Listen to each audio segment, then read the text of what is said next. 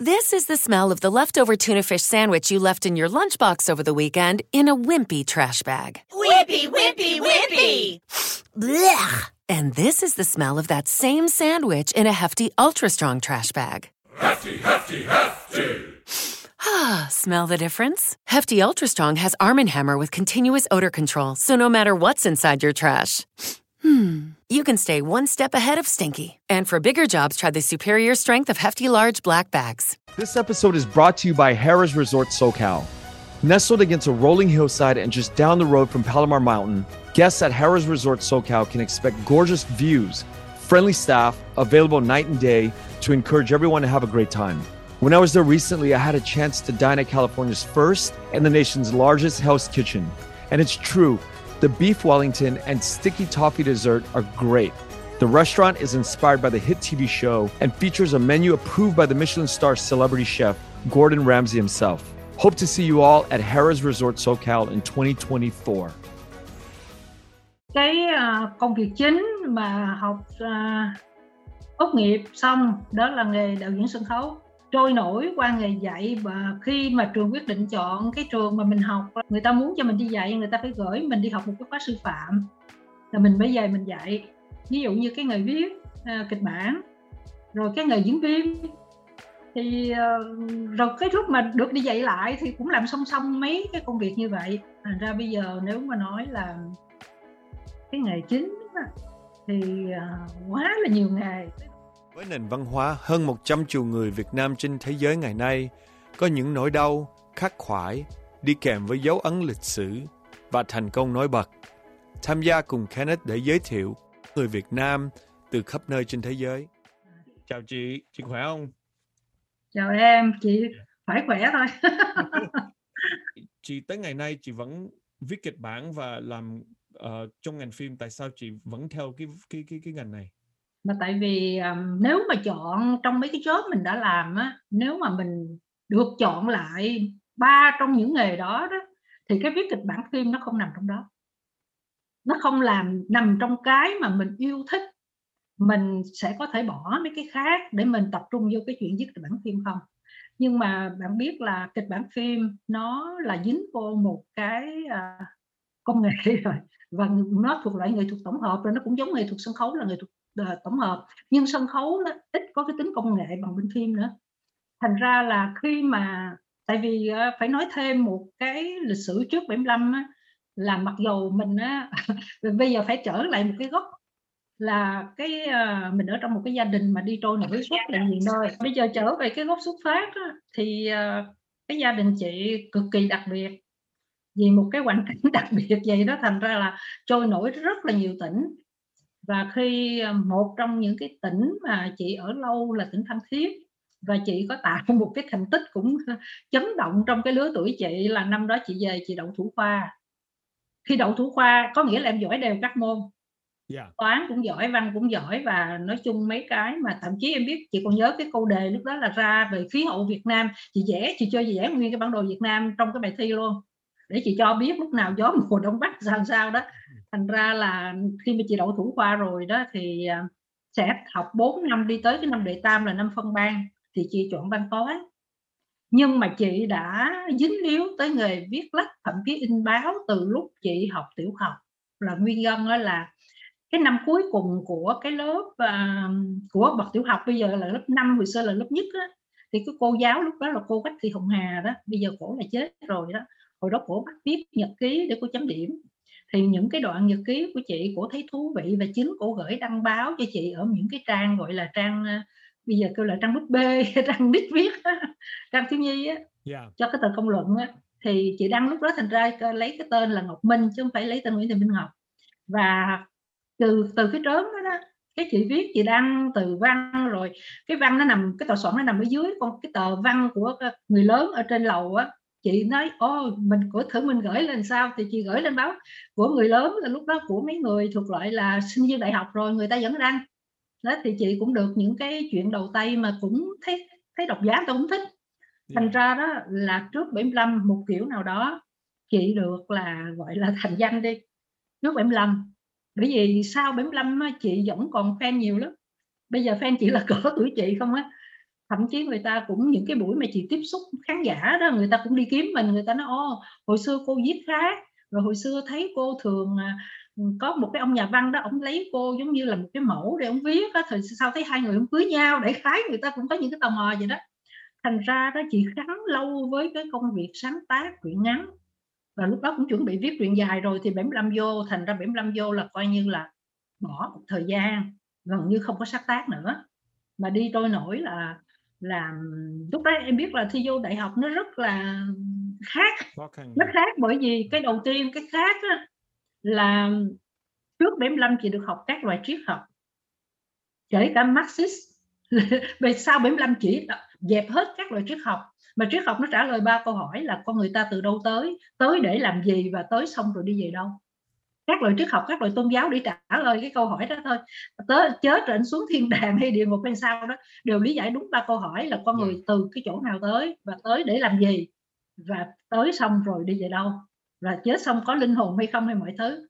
Thì sau 75 thì nó lại đụng vô cái loại triết học khác, đó là chưa kể đó, chị lại được đi dự một cái lớp gọi là cái lớp những người viết trước 75 đi học. Thì chị vẫn, cái tên chị vẫn còn trong cái bài ghi chép của một cái nhà văn nổi tiếng trước 75 mà ông chết rồi, là ông Hoàng Hải Thủy. Tại vì chị học cái đợt 2, tại vì trước đó là có lúc là chị học ở ngoài Huế, nó học đại học ngoài Huế nữa. Thành ra chị trong lúc người ta học đợt 1 là những người rất là cực kỳ nổi tiếng thì chị không có đi.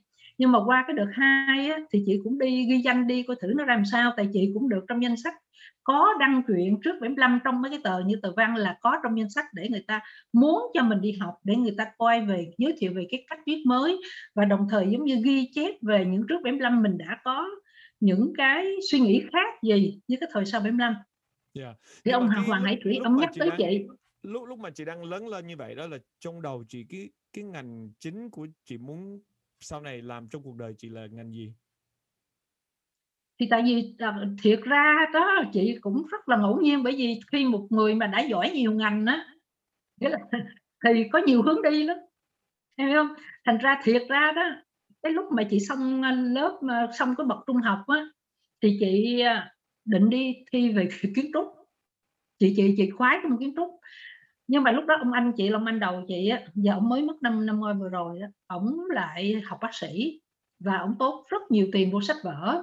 Thì nhà chị đông anh em lắm, 9 anh chị em, thì ông muốn rằng trong đám đàn em có một cái đứa nào nó xài cái mớ sách này để cho nó đỡ uổng tiền. Thành ra đó, thì cái năm đó, cái năm mà chị xong lớp 12 á, chị ra Huế chị chơi, chị thấy có lớp gọi là thi dự bị y khoa, chị thi giỡn thôi. Mà rồi xong rồi chị bay về Sài Gòn, chị đi học cái lớp vẽ phong độ của trường kiến trúc. Chị còn nhớ chị gặp anh Minh Bò, là con của ông Trần Nhân Khê á. Lúc đó ổng còn nói anh học văn thì này khái là anh cao tới đây thôi, rồi học các loại khác, nghĩa là không có cái gì bằng kiến trúc, nghĩa là kiến trúc là giống như nó tổng hòa những cái trí thức của nhân loại vậy đó. Thành ra là chị cũng rất là hào hứng như vậy. Thì đang đi học cái lớp vẽ phong độ thì ngoài Huế báo là đậu rồi, mà đi ra học, em hiểu không? Thành ra may mà có một năm rồi chị stop, chị về Sài Gòn để chị lại nhảy vô văn khoa là một, với lại cái trường kịch nghệ và điện ảnh, một cái trường đại học tư đó. Chị cùng lớp với anh Trần Quảng Nam, là tác giả 10 năm tình cũ á, là ảnh là quốc gia nghĩa sĩ. Thành ra là ảnh đi Mỹ trước ngày 30 tháng 4. Ảnh với kỳ đó mới gặp lại mấy người bạn cùng lớp đó, mấy người nó còn nhớ là Minh Ngọc ngồi cái bàn thứ tư nữa. Là cái chuyện mà trước 75 á. Ok, thế là bây giờ trở lại cái chuyện là đi học á, nghĩa là trước khi mà chị vô lại cái trường sân khấu mà chị học đạo diễn á, thì bây giờ chị nhắc ok, chị nhắc lại cái chuyện cái lớp mà có ông Hoàng Hải Thủy, ông còn ghi chép lại á, thì ông còn ghi về có cô ca sĩ này kể cái này, cái cô này kể cái kia, nhưng mà ông ghi chị ở một cái vai trò rất là vô thưởng vô phạt. Ông còn ghi là có em Minh Ngọc ngồi ghi chép. Thì lúc đó chị muốn cho nó được khách quan á, chị xí làm thư ký để chị ghi chép những cái lời phát biểu của những người tới dự cái lớp học đó, từ mấy người đi tới giảng cái lớp đó cho tới những cái người gọi là họ kể lại hồi trước 75 họ làm cái gì á, thì chị chỉ làm cái công việc ghi chép thôi. Nhưng mà chị nghĩ đó là những cái giây phút lịch sử nó rất là thú vị. Có thể người ta nói thật, có thể người ta nói 50% sự thật, nhưng ít ra khi người ta nói thường bỏ vô cái tình huống con người bộc lộ cái tính cách. Thì đúng. nhờ những cái đoạn đó, thành ra ông Hoàng Hải Thủy ông mới ghi lại những cái tính cách của những người mà trong cái lúc rối ren đó, người ta bộc lộ ra. Và chị là người ngồi ghi chép, và bây giờ chị cũng vui là ổng vẫn còn nhớ chị như một cái con nhỏ ghi chép như vậy. Ok, rồi thế là sau 75 chị thi vô nhiều trường lắm, thi thử vô mấy trường đại học khác, tại vì cái trường chị là nó sập tiệm. Cái trường đại học mà chị nói, chị học điện ảnh ở Bạn Trường Thức này, chị học kịch nông vũ Cách Khoan nè, và nhiều đây nó dính tới một cái điều mà em thường quan tâm tới những người khác là cái tính cách người Việt Nam là như thế nào. Thì chị được học cái bài về tính cách người Việt Nam của thầy dạy, đó là ông Khải. Ông có soạn cái cuốn về lịch sử sân khấu Việt Nam mà bây giờ cũng có nhiều người còn giữ đó. Thì cái chuyên đề ông nói chuyện khi chị theo cái lớp sân khấu và điện ảnh đó đó, là cái chuyên đề về tìm hiểu, muốn làm một cái bộ phim mang coi như là nhãn hiệu Việt Nam, made in Việt Nam, thì ít ra cũng phải hiểu cái bản sắc người Việt Nam là gì. Thì chị còn nhớ cái điều mà nó động lại trong chị mãi cho đến bây giờ đó. Em biết là tính cách một dân tộc á, thì nó có những cái điểm chung, nó có những cái điểm riêng. Thì chị ngay từ lúc đó đó, chị rất ám ảnh bởi cái chi tiết này. Thì dĩ nhiên ông kể rất là nhiều chứ không phải một cái đặc tính của một dân tộc Việt Nam nó rất là nhiều chứ không phải là một. Nhưng mà một trong những cái đặc điểm đó, thì em biết có cái loại đặc điểm mà các phe đó người ta đều phải công nhận. Người ta không thể vì cái màu cờ sắc áo này mà người ta bác đi cái đặc tính đó. Thì cái đó mà chị không hiểu sao nó cứ theo chị hoài. Đó là người ta nói là một trong đặc tính của người Việt Nam là bắt chước rất giỏi. Mình biết khi mà bắt chước đó, nó có hai mặt của sự bắt chước, mà nó đụng tới những chuyện sáng tác sau này. Bởi vì nếu mà nói là ông Nguyễn Du mà không sáng tạo nổi để phải đi lấy cái chuyện thanh tâm tài nhân bên Tàu để viết nên cái truyện Kiều á, rồi nói ổng giống như một kiểu remake á, thì cũng oan cho ổng mà cũng oan cho dân Việt là tự hào về cái tác phẩm mà rốt cuộc cũng chỉ là giống như là remake lấy của người ta. Nhưng mà thành ra chị nói bắt chước nó có những cái cấp độ. Bắt chước nó có một cái cấp độ nào đó mà photocopy của người ta đó, mà không để tên người ta, không để cái nguồn á, nó dễ trở thành một những cái gọi là đi chôm chĩa. Mà bắt chước tới cái mức độ á, nào á, mà nhiều từ cái hay của người, hoặc người ta chưa hay lắm nhưng mà vô tay mình á, nó rất là thuần Việt và thậm chí nó có những cái sáng tạo thêm. Thì tụi chị cực kỳ ủng hộ những cái điều đó, và chị nghĩ nếu mà người Việt Nam phát triển được những cái đặc tính đó đó thì nó tốt cho tất cả các ngành nghề chứ không phải chỉ riêng cái ngành nghệ thuật không. Và Nhân cũng nói điều đó. Nhiều ngành trong cái vấn đề mà lĩnh vực mà design hoặc là phim hay là nhạc á, là đâu có cái gì mà original, cái gì cũng phải là bắt chước rồi đổi, rồi bắt chước rồi đổi, bắt chước rồi đổi, chứ không có một cái câu chuyện nào mà trên này mà hoàn toàn là original. Đúng rồi. Và nếu mà nói là nếu mà nói thuần Việt á, thì cũng có nhiều người nói với chị là tại vì chị vẫn còn quan tâm tới kiến trúc mặc dù không có duyên qua với nó. Nhưng mà nhiều người cũng nói với chị là có dịp mà đi lên cái núi Yên Tử, lên cái chùa Đồng á, thì thấy mà nghe cái tiếng chuông, thấy cái chùa đó rồi gió nó thổi tới, thì thấy nhìn cái mái chùa thấy một kiến trúc rất thuần Việt. Và để ý thì sẽ thấy cái điểm khác giữa kiến trúc Việt Nam với Trung Quốc ở đâu và khác với kiến trúc của những nước láng giềng như Thái, Lào, Campuchia ở đó. Thì chị cũng mong rằng cái đặc tính của người Việt Nam giá như mà nó cũng có những cái điểm mà nó nổi trội như vậy, để cho mình biết rằng mình có bị lai tạp hay là mình giữ được một cái chất thuần Việt. Và nhân đây để chị nói luôn. Em hỏi chị này, có cái gì chị coi cái kiến trúc hay là cái nhạc hay là cái câu văn của người Việt Nam mình là thật sự là của mình, chứ còn chị nói là mình bắt chước, mình ảnh hưởng, thì cái đó là em thấy là cái đó là trong các ngành, trong mình tạo ra những cái món vật nào đó là lúc nào cũng có một cái sự phải đi mượn của người ta, phải không chị? Nhưng mà có cái gì thân túy là của người Việt Nam mình, cái gốc, cái hình ảnh hay là cái âm nhạc gì thật sự là của người Việt Nam, chị có cảm thấy là có hay không có? Chị nghĩ có chứ. Có, người Việt Nam cũng có những cái riêng chứ. Chút xíu nữa chị nói sao, bây giờ từ cái bắt chước chị nói luôn. Cái mà sau này tụi chị cứ và phải cảnh giác coi chừng là mình có phải là người đi chôm hay không. Thì tụi chị có tìm ra một cái chữ và rất là thỏa mãn với cái chữ đó, kêu là cái chữ cộng hưởng. Cộng hưởng, em bao giờ em nghe cái chữ đó không?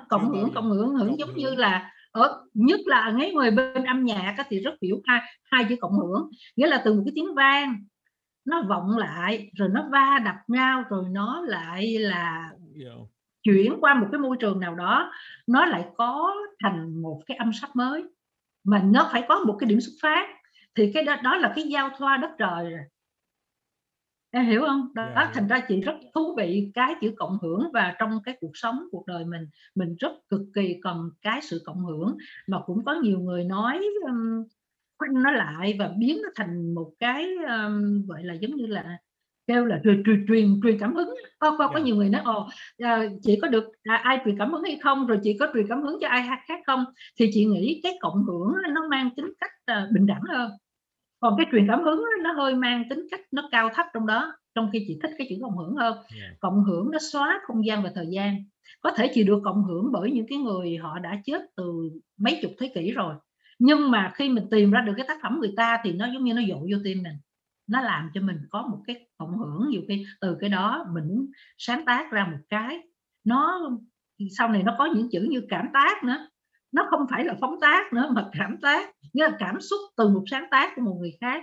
Và cái quan hệ ít nhiều cộng hưởng mà đừng để người ta bị nói chôm chỉ hết đó, nó là một cái vấn đề nó rất là vi tế, và nó tùy theo cái tâm của cái người làm nghệ thuật cũng như cái người thưởng ngoạn, để có thể vạch lá tìm sâu coi cái này anh tưởng hay gì chứ anh cũng đi chôm cho người ta. Nhưng mà cũng có những người ta rộng lòng, người ta nói đúng rồi, cái bản gốc vậy mà qua bên cái tay này thì họ biến hóa biến báo nhiều cái nó thú vị hơn. Rồi bây giờ trở lại cái chuyện là khi chị đi coi như lúc đó là định học kiến trúc nè, rồi sau 75 là chị thi các trường đều rớt hết.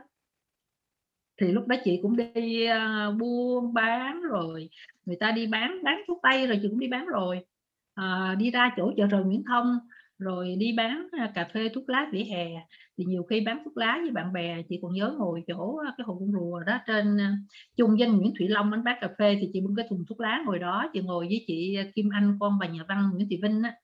Thì nhiều khi cái trái thị chỗ cái viện đại học đó, nó rớt xuống một cái bùm thì rất là vui. Rồi đang ngồi bán thuốc lá, nhiều khi mưa rồi cái mình cái mình đem thuốc lá rồi mình đốt mình hút chơi vậy đó. Rồi cái bạn bè đi ngang nói có trường sân khấu thi kìa. Thì bạn bè biết có gì thì mấy đứa mà nó cũng học chung chị mà điện ảnh kịch nghệ tri hành á, cái nó nói đi vô thi thử đi. Thì lúc đó chị nghĩ là mình cũng lúc đó chị 22 tuổi là cũng lớn tuổi rồi, thì chị nghĩ thôi mà không có thi diễn viên mà thi thẳng vô đạo diễn luôn. Thì chị nhớ lúc đó là chị lấy bài hát Bà Mẹ Do Linh.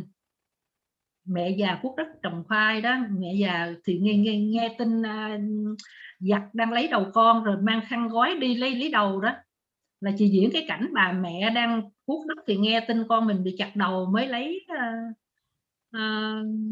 cái vạt áo dài mà đi hứng cái đầu con về. Cái bà cô của chị bà đó mất rồi, bà Nguyễn Tường Trân, bà nói ôi đời buồn quá em, thì em diễn chi ra đời bi thảm, em làm gì vui đi. Nói vui thì để em làm thầy bói.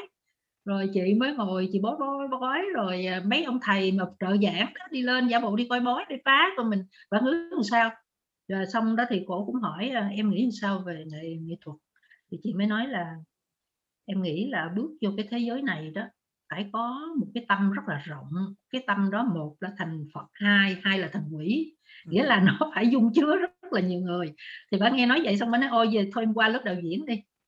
Thì cái lớp đạo diễn đó là cái khóa giống như là khóa chuyển tiếp đó. Những người cùng lớp với chị là đã học ở trường quốc gia nhà kịch nghệ trước đó rồi, có những người ở bên cải lương, có những người cũng thành danh rồi, nhưng mà cổ cho chị vô cái lớp đó. Nghĩa là chị vô đó thường mấy người đó đã học diễn viên rồi mới qua lớp đạo diễn. Thành ra chị làm một cái công việc mà sau này chị đi dạy cải lương, chị phải chung xuống cái lớp lớp thầy học ca để chị học ca cải lương á. Thì khi chị vô cái lớp đạo diễn rồi đó, mấy người đó vô là họ biết diễn nè, biết make up nè, thì họ không học nữa. Chị phải đi, chị chung vô mấy cái lớp diễn viên nó nhỏ hơn mình nhiều lắm.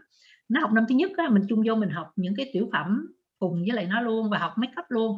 Đó là trong lý do mà Chị make up xấu lắm. Chị tự make up rất là xấu, tại vì mấy người kia học 4 năm make up rồi mới vô học đạo diễn, nên họ make up rất là hay, còn chị thì chị học rất là dở. Ok rồi đó, thì trở lại em biết là cái chuyện mà sáng tác truyện ngắn á, rất là khác với lại cái chuyện học đạo diễn sân khấu. Là cái ngành mà sáng tác mà viết á, anh cần sự sâu lắng, cần sự cô độc, cần sự một mình.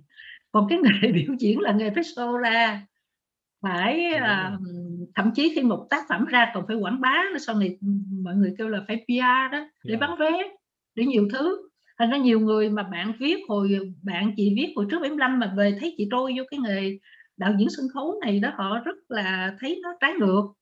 Nó nói ủa, tự nhiên sao đang từ một người có thể sáng tác truyện ngắn được mà lại nhảy qua một cái ngành biểu diễn, là cái ngành mà son phấn rồi này nọ, rồi show ra rồi nhiều thứ. Nhưng mà đó, rồi từ đó nó mới đẻ ra cái ngành biên kịch. Em hiểu không? Tại vì khi học đạo diễn rồi đó thì có cái chuyện là phải xài kịch bản của ai để dàn dựng. Thì có những người đạo diễn người ta tự viết, người ta tự dựng luôn. Thì phải nói là lúc đó chị rất có cảm xúc với những truyện ngắn của những người bạn văn mà họ đã viết theo một cái thể chế, trên một cái nền triết học khác mình. Như chị nói với em, trước 75 mình đã học coi như, thành ra chấp nhận gì? Trước mắt chấp nhận tâm linh và ma mị, chấp nhận một cái thế giới bên kia.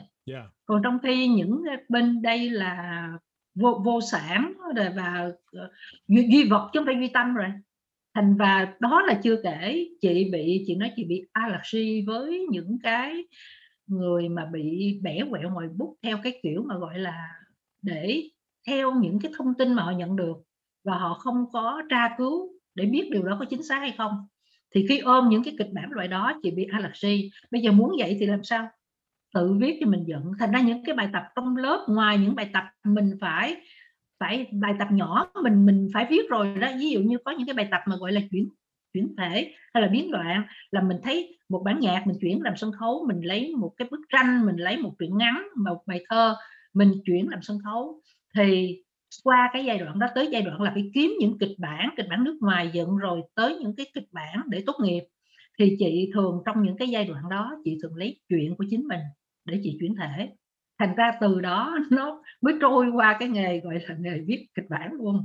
Và từ viết kịch bản đó, còn cái thời gian mà trước 75 mà chị nói chị học trò của thầy Thức đó, chị cũng được học chị đã học đạo diễn phim rồi, có nghĩa là chị học cách viết phân cảnh kỹ thuật rồi, viết scenario rồi. Thành ra đến chừng mà sau 75 người ta biết là chị có khả năng đó, thì cũng có mấy người của hãng phim nói đặt chị viết những cái đề tài như vậy. Chị còn nhớ là cái kịch bản phim đầu tiên chị viết đó, là chị viết về cái vốn lúc đó chị đang có đó, là cái vụ đình công của hãng pin Con Ó hồi trước 75. Thì chị có nhiều cái tài liệu thú vị để làm thành chị nghĩ có thể thành một cái kịch bản phim thú vị. Nhưng mà khi mà một trong những cái điều chị cũng bị, nhiều khi có những cái chi tiết rất nhỏ nó làm cho mình dội, mình buông luôn. Nghĩa là không đi viết cho người khác nữa, mình chỉ viết để mình làm bài tập trong lớp thôi. Đó là cái chi tiết cái người mà lãnh biên tập của chị á, người ta ghi những cái ghi chú, người ta nhận xét á, người ta viết sai chính tả. Nghĩa là cái người biên tập á, chị thấy người ta viết sai chính tả, chị thấy thôi chắc chị khó cộng tác được. Thành ra nhờ vậy chị đã ngưng được một thời gian, chị không có đi. Sau này mà chị nói gọi là đâm thuê chém mướn á, gọi là đi viết cho người khác á. Còn bình thường mình chỉ viết cho chính mình. Thành ra nó, và trong lúc đó học đó thì cũng có cái môn biên kịch, mà biên kịch là để viết kịch bản sân khấu thôi. Nhưng mà bên phim thì cũng có người thấy là hy vọng là mình có khả năng làm được. Còn cái sau này chị có những cái phim á, là do những cái duyên. Ví dụ như là cái Hải Nguyệt á, cái phim Hải Nguyệt của chị năm 96, nó cũng đi dự cái liên hoan 3 lục địa ở Pháp á, và nó cũng có một số giải ở trong nước á. Thì nó xuất phát từ một cái anh đạo diễn, chị đi làm diễn viên cho ảnh, chị đóng vai một cái bà già bán vé số mù là anh Lê Văn Duy á. Thì có một cái trại sáng tác viết kịch bản phim cho anh ấy. Ê Ngọc ơi, anh thấy cái chuyện Hải Nguyệt của em làm phim hay á, hay có trại sáng tác, em lấy cái chuyện đó em chuyển thành phim đi. Và chị cũng rất cảm ơn anh Duy. Nghĩa là và ổng còn nói một câu đó, anh thấy sao cái cuộc đời con nhỏ mà bán nước mắm nó giống như cái cuộc đời em vậy đó. Thì chị thấy điều đó nó khơi gợi nên chị một cái cảm xúc thú vị là ảnh nói cũng có phần nào đúng, là khi ảnh nói cái con nhỏ mà cái dòng họ nó nước mắm nổi tiếng nhưng đi vượt biên hết, nói gì cái xác bà cố nó phải để lại, chứ không phải lộ, ví dụ đi vượt biên nó mới ở lại, nó chôn xác bà cố nó, và ở lại nó gầy cái nghề nước mắm từ cách làm từng những cái lu nước mắm rất là nhỏ để nó gầy lại cái thương hiệu của nhà nó hồi xưa, và nó trở thành cái nước mắm rất là ngon, được cuối cùng là đi triển lãm. Thế thì chị vẫn nghĩ là nếu mà nói một cách ví von á, thì cái nước mắm này nó cũng giống như là cái tâm hồn sáng tạo và nghệ thuật mà mình tưởng đâu á, là mình dẹp rồi. Mình tưởng đâu sau 75 á, là mình không còn tiếp tục nữa, nhưng mà cũng có cơ hội để mình gầy lại. Mình gầy lại bằng cách là do mấy trường kia rớt hết, cái mình vô cái trường này, rốt cuộc đậu cái trường này là cái nghề nó chọn mình chứ không phải mình chọn nghề nữa. Tại vì lúc đó chị cũng có thi sư phạm, mà nếu mà đậu sư phạm thì có thể giờ này là chị thành đi dạy ở đâu rồi. Chị qua cái phương pháp mà viết kịch bản á, là chị có một cái tư tưởng trong đầu chị là tại vì nhiều người, chị ngồi chị nghe nhiều người bạn bè người ta nói cái câu chuyện này làm phim được á, nhưng mà cái câu đó thì nó không có đơn giản như là mình nghĩ. Cái người ở ngoài cái ngành phim á, người ta nhiều khi người ta nghĩ cái đời sống của cái người đó hay là cái cuộc nhỏ nhỏ gì đó làm phim được, nhưng mà thật ra nó rất là rắc rối, nó không có đơn giản như vậy. Thì chị có một cái tư tưởng đó, thì từ đó chị khai thác ra làm phim bằng cách nào?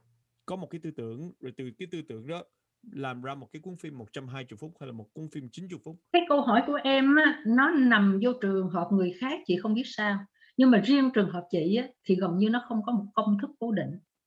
Nghĩa là mỗi câu chuyện để qua bên tay chị để trở thành một cuốn phim thì nó đi rất là nhiều đường, nó không có bộ phim nào, không có cuốn phim nào giống cuốn phim nào.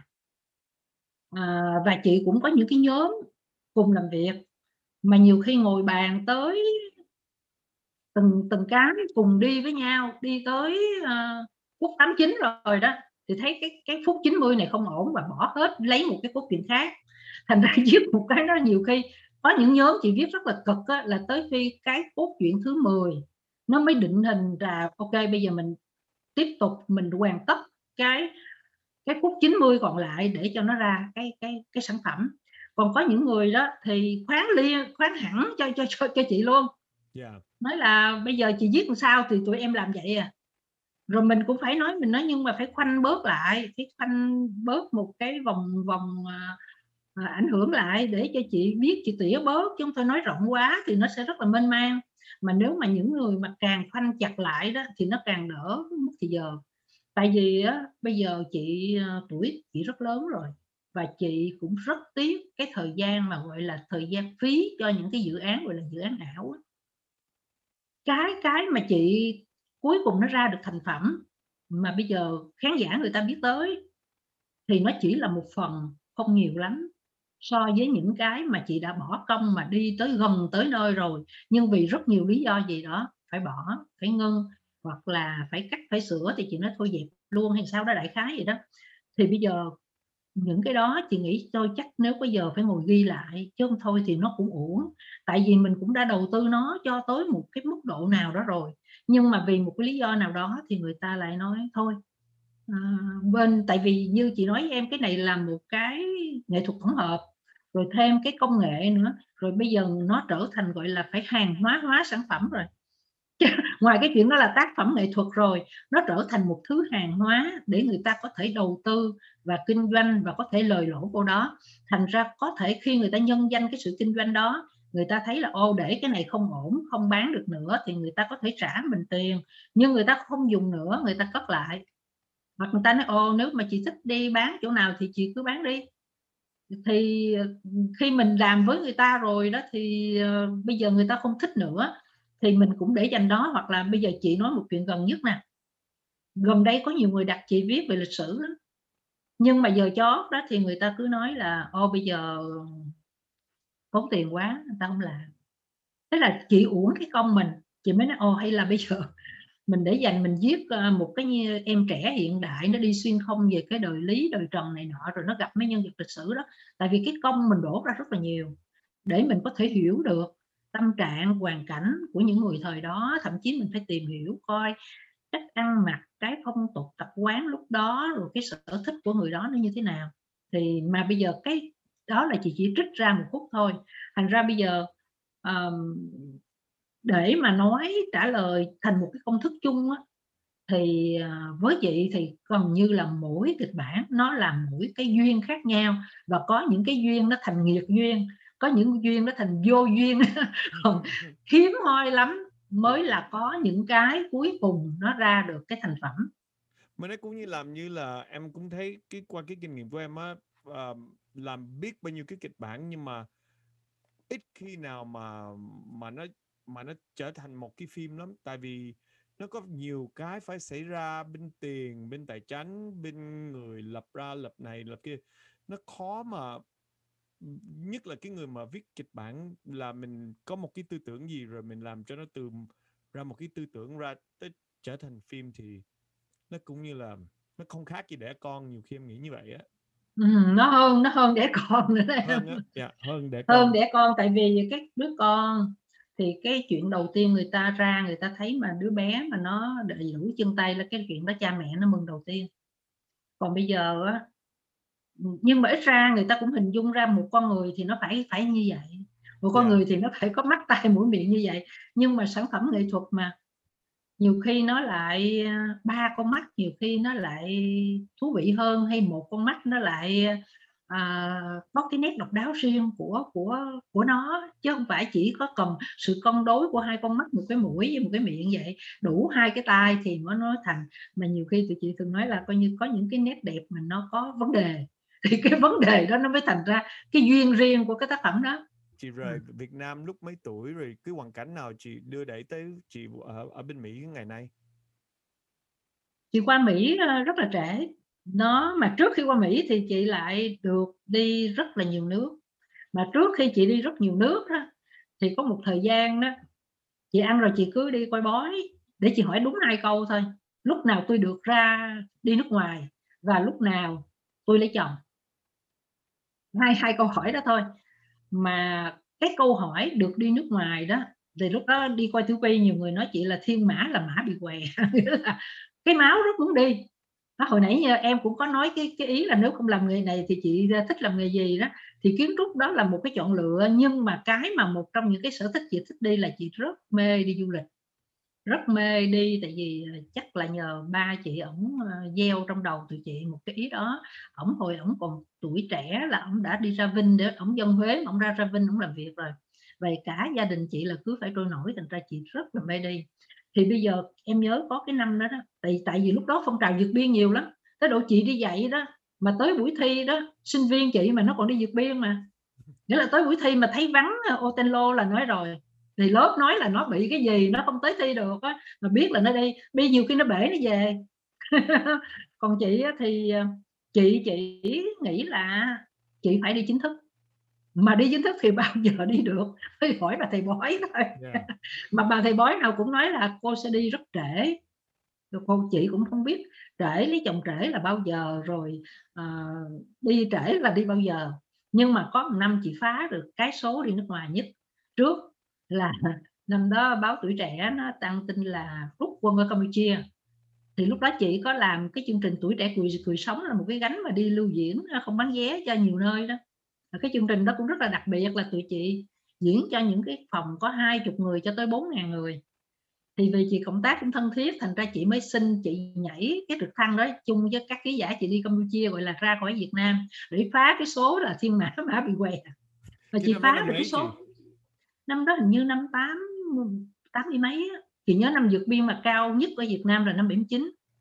Rồi rút quân ở Campuchia đó, sở dĩ mà có cái chuyện mà đi cao nhất năm 79 đó, ngoài cái chuyện kinh tế rồi đó, em nhớ là có những sự kiện là Trung Quốc nó đánh biên giới miền Bắc. Thành ra là rồi ở bên phía Campuchia là cũng động nữa.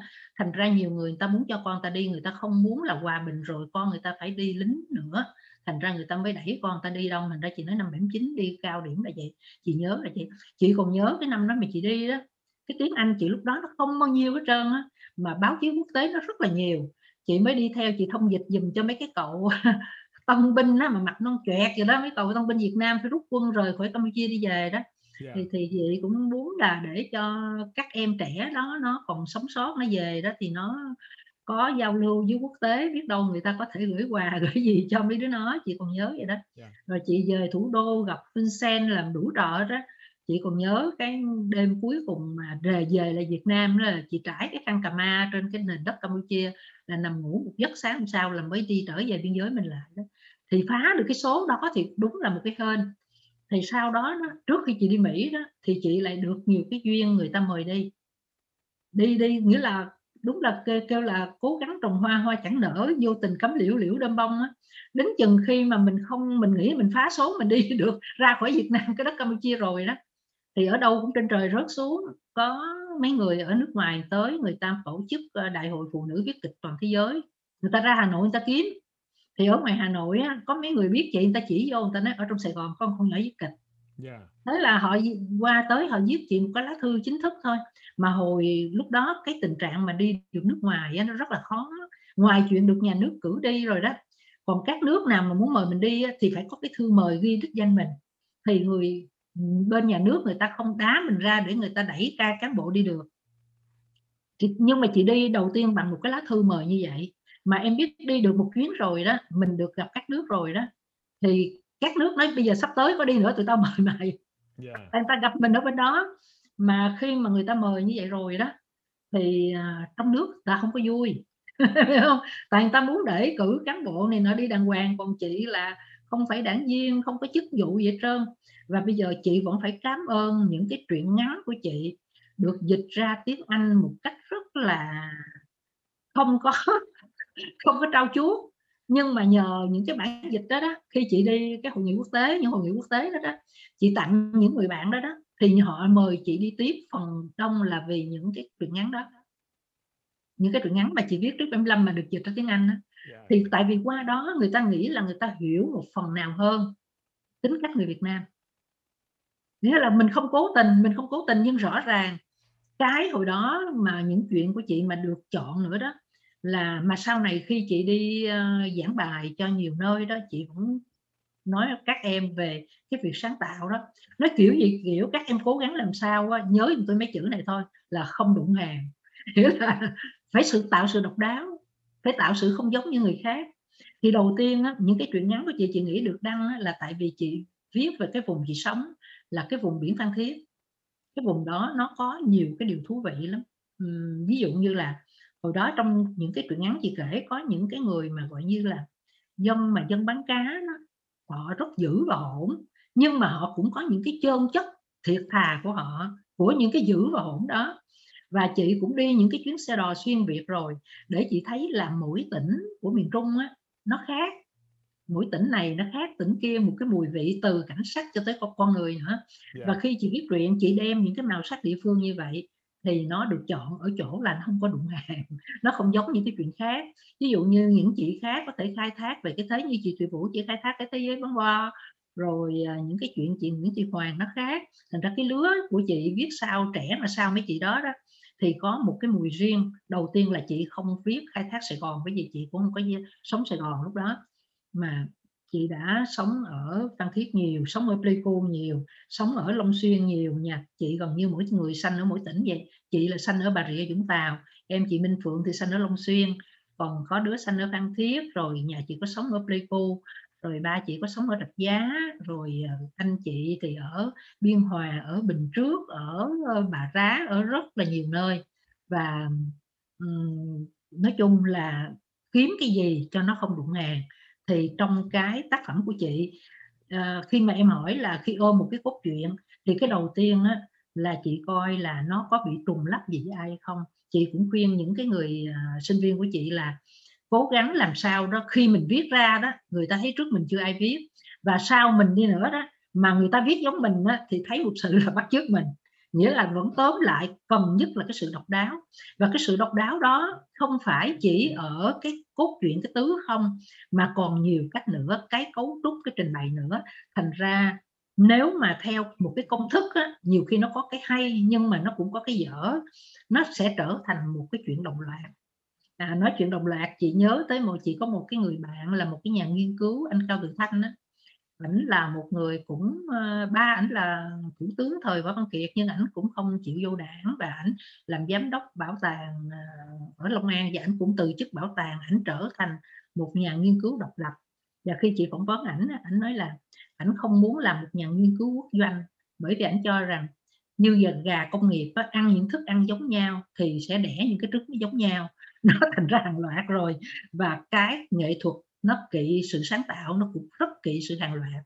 Và trở lại cái chuyện mà mình nói, đặc tính của người Việt Nam là bắt chước có chọn lựa và có cộng hưởng và có sáng tạo nữa để cho nó giàu có hơn, chứ không phải người ta chỉ thấy mình là một con vẹt, mình lặp lại, mình nhai lại thì uổng cái giờ sống. Nhưng mà cái vấn đề mà tạo ra được, mà sáng chế được cái không có bắt chước và cái ảnh hưởng mà không bắt chước ấy, thì cái đó là bắt buộc là những cái người sáng tạo là phải rời khỏi cái bằng những cái bình yên, những cái mà yên ổn của cuộc đời, phải ra và chứng kiến và thu nhập và kiểu bằng có những cái kinh nghiệm mà nó không có bình thường. Mình phải ép người của mình đi ngoài ra cái thoải mái, phải không chị? Chị thì chị vẫn nghĩa là không hẳn như vậy, nhưng mà gần như chị cũng không tin là những người gọi là ở trong tháp ngà đó, chỉ ở trong tháp ngà đó mà có thể có những cái tác phẩm gọi là touching, nó làm cảm động người ta đó. Nghĩa là nhiều không tới nỗi anh phải lao vô một cái tâm bão, không tới nỗi anh phải lao vô ngay cái điểm vùng xoáy để anh có thể bị cuốn mất xác, nhưng mà ít ra đó thì anh cũng phải lăn lộn để anh hiểu hơn, chứ anh đừng có kiểu mà anh nói khơi khơi, anh ở nhà mà anh phán như đúng rồi á, nhưng mà thiệt ra là sai bé hết. Thì cái điều đó nó phí giờ cho mình sáng tác và phí giờ cho người đọc, người ta đọc một cái gọi là thứ phẩm hay là phế phẩm, nó không phải là chánh phẩm. Chánh phẩm là anh phải dày công, anh phải đổ mồ hôi lao lực hơn nữa, để anh đừng có để có một cái câu của Chekhov chị cũng rất thích, là ông xây dựng trong cái vở Cậu Vanya đó, ông có xây dựng một cái ông tiến sĩ học sĩ gì đó, nghĩa là cái ông Vanya đó, ông là cái ông làm việc quần quật, còn cái ông tiến sĩ này ông có học vị bằng cấp, nhưng mà người ta định nghĩa về ổng là ông đó ông chuyên nói những cái điều người thông minh thì biết hết cả rồi, còn bọn ngu dốt không thèm quan tâm tới. Thì chị cũng lấy câu đó để chị tâm niệm là mình không nói những cái điều mà người thông minh thì biết hết rồi, còn mấy người mà coi như là khờ khạo hay là không có tri thức á, họ cũng không thèm quan tâm tới. Thế thì ít nhất anh phải nói cái gì mà coi như những người cùng sống với anh, người ta cũng đang quan tâm, chứ anh đừng nói những câu chuyện mà nó rất bớt á. Và nhân cái chuyện đó chị cũng nhắc tới ông thầy của chị là ông Hoàng Bá đó. Ông giảng về cái cậu Vanya, tại hồi xưa ông qua Liên Xô ông học, ông đóng vai cậu Vanya đó. Ông lại nói là ông nghĩ là thế giới này có người chia là có hai loại, có người thì dùng hình ảnh Thúy Kiều với Thúy Vân, nghĩa là cũng là cơn gia biến, nhưng mà Thúy Kiều thì nghĩ là phải bán mình chuột cha, có 300 lạng việc này mới xong, thế là bán được cái giá ngàn vàng để mà cứu ông cha đó. Còn cái cô Thúy Vân á, thì cũng cùng chị em với nhau cùng tình huống nha. Cô Thúy Vân thấy cổ không cần phải làm chuyện đó, nghĩa là giống như có người cái số phải khổ là phải lăn vô những cái lầu xanh này nọ đó, thanh y 2 lượt, thanh lâu 2 lần đó. Còn cô Thúy Vân cũng là cô em, cũng tình huống cũng đẹp vậy đó, nhưng mà cổ thấy cổ không bức thiết cổ phải làm điều đó. Thì ổng cũng nói, ổng nói là thế giới người ta đâu có biết cái chuyện Thúy Kiều Thúy Vân, nhưng mà ổng nói ổng cho là có hai loại, là cái ông học sĩ đó và cái cậu Vanya là hai loại, là loại cậu Vanya là loại đi làm mọi, còn cái ông kia là hưởng thụ cái sự mọi kia. Thì khi mà xếp loại như vậy đó, thì nếu mà nói xếp giữa Kiều với Vân á, thì mình thấy mình thuộc loại Kiều rồi, còn xếp vào loại đi làm mọi của Như thì chị thấy chị giống cái loại cậu Vanya hơn. Giống như là trời nó xanh mình thuộc loại cái tạng là phải đi làm mọi rồi, chứ không phải loại là loại hưởng thụ cái mọi kia. Chị bây giờ đi ngược lại về cái thời gian là chị đi bên Việt Nam rồi chị qua Mỹ được bao nhiêu năm rồi chị? Rồi tại vì cái Mỹ đầu tiên chị đi á, là nó lọt vô trong những cái chương trình mà chị được đi. chưa nói tới chuyện định cư. Yeah. Nghĩa là năm 2003 đó là chị được một cái lời mời của một cái sân khấu ở New York. Nó mời không phải chỉ là chị trong cái ngành chị không, mà nó mời họa sĩ, nó mời biên đạo múa nữa. Đại khái lúc đó là Việt Nam nó bắt đầu nó nối ban giao với Mỹ, thì đa số trước đó những cái đoàn đi đa số là Hà Nội đi không. Thì lần đó lần đầu tiên Sài Gòn được mời. Thì trong cái đoàn chị là có họa sĩ, có đủ hết trơn á. Nó mời giống như đi Chicago nè, rồi người thì được đi Fila nè, chị thì được đi New York với lại Chicago, để nó mời đi coi, để biết, để coi tương lai có thể có tiếp tục đi qua lại nữa hay không. Thì cái chuyến đó là chuyến thứ nhất. Rồi cái chuyến sau nữa đó thì chị được hẳn một cái học bổng của ACC, là Hội đồng Văn hóa Châu Á ở New York á. Nó thường mời Hồng Kông, nó mời các nước để cũng cho 3 tháng. Trong 3 tháng đó nó cho một số tiền cũng lớn để mình có thể ăn là đi coi kịch không, hay là coi triển lãm, coi tất cả những sinh hoạt gì, để nó muốn là để những cái nước mà không được tiếp xúc với văn hóa Mỹ coi có thể có cảm xúc hay không. Thì một trong những cái chuyến đi đó chị cũng rất là tận dụng có nghĩa là chị ở hết cái thời gian được cho phép, và chị tìm cách chị liên lạc những người bạn của chị trước đó đã đi chính thức, không chính thức, cái bán chính thức gì đó mà ở rải trên toàn nước Mỹ. Trong đó có những người bạn chị ở Canada, chị cũng tìm cách chị đi qua, và em chị ở Vancouver là chị cũng đi qua. Thì trong những cái chuyến đi đó thì chị gặp ông xã, chị gặp bây giờ là ông xã chị, thì ông mới cầu hôn. Và lúc đó thiệt sự ra là chị cũng không nghĩ rằng má chị còn sống mà chị rời Việt Nam. Nhưng mà chị cứ nghĩ chắc đi thì cũng về cũng không có khó. Thành ra là chị lập gia đình ở một cái tuổi cực kỳ cao, là 51 tuổi. Và khi chị lập gia đình vậy đó thì chị qua định cư luôn, làm giấy tờ đi qua đây định cư luôn. Đó là năm 2005. Đám cưới chị là 2005. Và năm đó mới là đi định cư luôn. Vậy là cũng gần 20 lúc đó là chị 51 tuổi là chị mới lập gia đình. Vậy cũng là gần 20 năm nay rồi hả chị? Mà em hỏi chị... 2005 đúng rồi, gần 20 năm. Mà em hỏi chị là thì chị có thấy là bên này vui hơn hay là bên Việt Nam chị cảm thấy vui hơn? Cái hồi mà chưa đi định cư á, cảm giác nó khác. Cái hồi chưa đi định cư, tại vì trước khi đi Mỹ chị đã đi mười mấy nước rồi. Mà em có thể hiểu cái cảm giác là mỗi lần đi như vậy đó, về mất 1 tháng mới định thần lại được. Chị thường nói là các ngành khác người ta thường biết rằng các nước nó đang làm gì, điện ảnh là sách là giao lưu được, trừ sân khấu. Sân khấu người ta không có bưng được một cái diễn qua cho Việt Nam biết. Em biết Việt Nam thời cấm vận mà đâu có giao lưu được. Rồi phim cũng coi một cách khó khăn, nhưng mà cũng còn có phim mà coi. Rồi sau này bắt đầu mở cửa cũng coi, truyện cũng vậy, cũng tuồn về được, tranh cũng biết được. Nhưng mà sân khấu rất khó khăn. Và khi chị đi vậy, thường chị đi dự những cái gọi là sân khấu giáo dục, để tìm ra những cái đường hướng đào tạo bên sân khấu về cho nó lợi ích về giáo dục nữa. Và nếu mà chị có giờ đó, chị sẽ nói thêm về cái sân khấu giáo dục, bởi vì nó đụng vô cái chuyện sáng tác. Tại vì khi chị đi vô cái sân khấu giáo dục á, trong lúc chị làm sân khấu giáo dục á, chị có làm một cái vở diễn mà với một anh đạo diễn người Anh mà bị cấm luôn á. Nó làm theo hình thức sân khấu giáo dục. Hình thức sân khấu giáo dục có nghĩa là không phải anh đi tới anh xem một cái vở diễn đến hết giảng anh về, mà hình thức sân khấu giáo dục có nghĩa rằng anh lôi khán giả bỏ cái ghế ở dưới mà vô tham gia cái vở diễn, thậm chí là sửa đổi đoạn kết nữa. Và chị cũng làm những chương trình gọi là sân khấu diễn đàn. Sân khấu diễn đàn có nghĩa là anh đưa ra một kết thúc vô hậu để khán giả chịu không nổi. Ví dụ mình coi lâu nay là thiện thắng, ác bị trừng trị, nhưng này cho cái ác nó thắng để khán giả chịu không nổi. Khán giả mới nói mời khán giả lên để khán giả viết lại, và khán giả làm diễn viên kim tác giả kim đạo diễn ngay tại chỗ luôn. Và những chương trình này chị đã đưa vô các trường đại học. Chị đã được một cái ông thứ trưởng giáo dục mời chị đi làm việc với ban tuyên huấn các trường đại học. Và khi làm như vậy đó, chị bị 2 nhóm. Chị còn nhớ kỳ đó, cái lớp đó chị hướng dẫn làm sân khấu diễn đàn, cái đó kêu sân khấu diễn đàn, mà chương trình sân khấu diễn đàn này do Thụy Ðiển đem qua. Và khi đem qua vậy đó, chị có được làm cho từng trường đại học luôn. Và có cái lúc mà cái ông thứ trưởng đó mời tuyên huấn các trường đại học làm đó, thì em có thể hình dung chị làm ở Huế đó, phân nửa lớp bỏ ra, đó là mấy ông tuyên huấn miền Bắc. Còn phân nửa lớp mấy ông tuyên huấn miền Nam thì rất ủng hộ, bởi vì ông còn muốn là chị xếp giờ chị tới chị làm cho từng trường, thì chị từ chối, bởi vì chị nói chị không thể phân thân như là tôn hình giảng mà bức cộng long biến ra 100 tôn giảng để làm được, mà chị nói bây giờ tôi chỉ cho anh, mấy anh về mấy anh làm. Còn mấy ông tuyên huấn miền Bắc bỏ lớp đi ra, bởi vì nếu mấy ông theo cách nào làm này có nghĩa là mấy ông xóa mấy ông.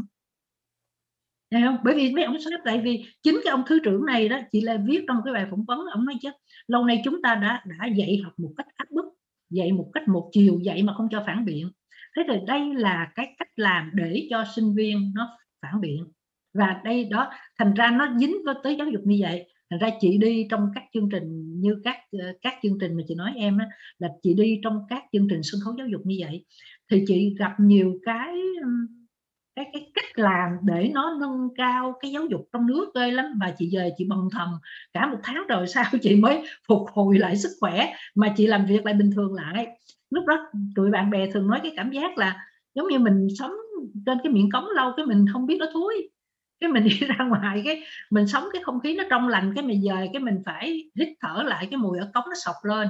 Mà bây giờ mình lại bất lực, mình không có thò tay mình xuống, mình nhảy xuống mình vét cống thì rác nó lại đổ ra lại, con kinh diêu lọc nước đen nó vẫn tiếp tục đen nữa. Vui lắm, chị có quen mấy cái người bạn Úc mà nó qua nó làm chương trình về môi trường đó, mà dắt nó tới kinh diêu lọc thì nói trời ơi tụi bay coi như không sợ thiếu việc ở đây, để làm sao cho nước cho nó trong xanh lại đó. Thì hồi đó một trong những cái điều ám ảnh chị đó là chị thấy con kinh diêu lọc mà nước nó đen đó. Chị viết những cái chuyện mà sau 10 năm rồi sau 20 năm chị nói ủa tiếng là gọi là thống nhất đất nước mà sao nước cái kinh diêu lọc nó đen thui hoài, không biết lúc nào mình nó mới trong được. Đó thành ra bởi vậy khi mà chị đã đi nhiều nước vậy rồi đó, thì cái cảm giác mà khi chị đi nhiều nước đó, một trong những cái câu hỏi mà chị trăn trở đó là qua Mỹ thì chị trăn trở một cái câu khác, nhưng mà đi các nước đó, chị coi thử bản sắc của người Việt Nam là cái gì để người ta có thể trụ được một cái cộng đồng ở những cái xứ như vậy. Chị qua Úc, qua Philippines, qua Anh, qua Na Uy, qua Đan Mạch, qua Thụy Điển, qua Tanzania, châu Phi, đi nhiều nước như vậy thì cũng ráng tìm hiểu coi cái cộng đồng Việt Nam người ta đã trụ lại bằng cái màu sắc gì ta trụ. Tới qua Mỹ là đúng là một cái nơi để cho mình dễ tham khảo cái chuyện đó hơn. Thứ nhất chị cũng tìm hiểu coi người Mỹ là ai, cái bản sắc người Mỹ như thế nào, bởi vì họ là lập quốc trẻ quá. Mình cứ nói mình 4.000 năm văn hiến, họ có mấy trăm năm mà sao nó mau mạnh quá vậy, mà sao giao thông tất cả mọi chuyện, họ có thể là thành một đúng là cường quốc, thấy rõ là cường quốc. Và cái cường quốc này thì văn hóa như thế nào, cái đó chị cũng tìm hiểu. Và đồng thời đây là cái nơi hiệp chủng quốc, thành ra là cái cơ hội để chị có thể so sánh với các cộng đồng khác. Tại vì bây giờ mình đếm vậy là chưa tới 50 năm đúng không, so với 75 phải còn 4 năm nữa là mới là đúng 50 năm phải không. Tại vì chị nhớ cái con số 50 năm á, là chị nhớ cô bạn chị viết văn là cô Lý Lan, cô mà dịch Harry Potter đó, cổ có một cái bài viết, cổ nói có lần cổ đứng trước một cái hố bom B-52, cái cổ mới tự hỏi là cái hố bom nó như thế này sao. Thế là cổ không hình dung ra, tại vì người ta nói khi nó nổ một cái có thể nó bay nguyên một cái tòa building rất là cao. Thì lúc đó chị nghe cổ nói vậy thì tự nhiên chị liên tưởng liền tới cái gì biết không? Chị nghĩ là cái hố bom này người ta vẫn có thể lắp được, nhưng cái hố bom trong lòng người á, chị không biết bao nhiêu năm thì cái hố bom giữa những cái lòng người Việt mà phân tán nhau á, nó mới được lắp. Thì lúc đó là chị 22 tuổi và chị nghĩ là hy vọng 50 năm nữa hy vọng 50 năm nữa là cái hố bom tinh thần á, chị mới nói là cái hố bom này á, vẫn nó có to cách mấy nó vẫn lắp được, nhưng cái hố bom tinh thần, những cái vết thương làm cho người Việt chia rẽ nè, hy vọng rằng 50 năm sau thì bây giờ còn có 4 năm nữa. Lúc đó cái điều chị nghĩ tiếp theo là gì, không biết mình có còn sống tới lúc đó hay không. Cái điều liền lúc đó chị nghĩ thì bây giờ cho tới bây giờ chị còn 4 năm nữa chị mới tới hạn 50 năm, chị cũng mừng là bây giờ chị vẫn còn hy vọng còn sống thêm được 4 năm nữa để chứng kiến.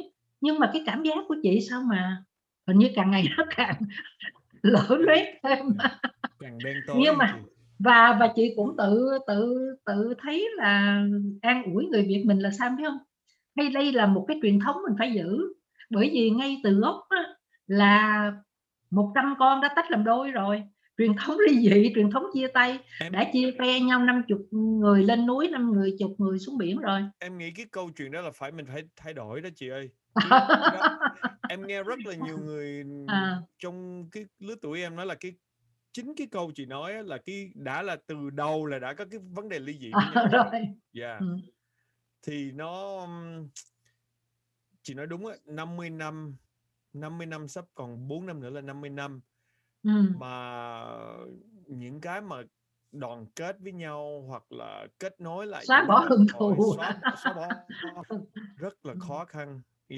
Mà em thì mỗi lần mà em nghe mà người lớn nói là, hay là người không lớn tuổi nhưng mà những người mà kêu bằng đi trước một thế hệ, người ta nói chắc có lẽ là mình phải đợi cho những cái người mà quá khích hay là những người mà thù hận quá đó phải qua đời, rồi ra những cái thế hệ sau đó thì lớn là nó không có còn những cái hận thù với nhau. Thì em nghe cái đó em cũng buồn vô cùng, là tại vì có phải là chết xong rồi mình mới qua cái giai đoạn mình không được chứng kiến ha, mình không được là chứng kiến cái giây phút vui này. Mà em thấy không, vừa rồi có một thằng bé gì mà nó đụng vô cờ ở bên Úc đó, là em thấy là có thể là cái lứa chết mà vẫn còn những đứa bé như vậy, nó được giáo dục để mà nó nuôi cái hận thù ở trong lòng nó, thành ra là dở ghê đó.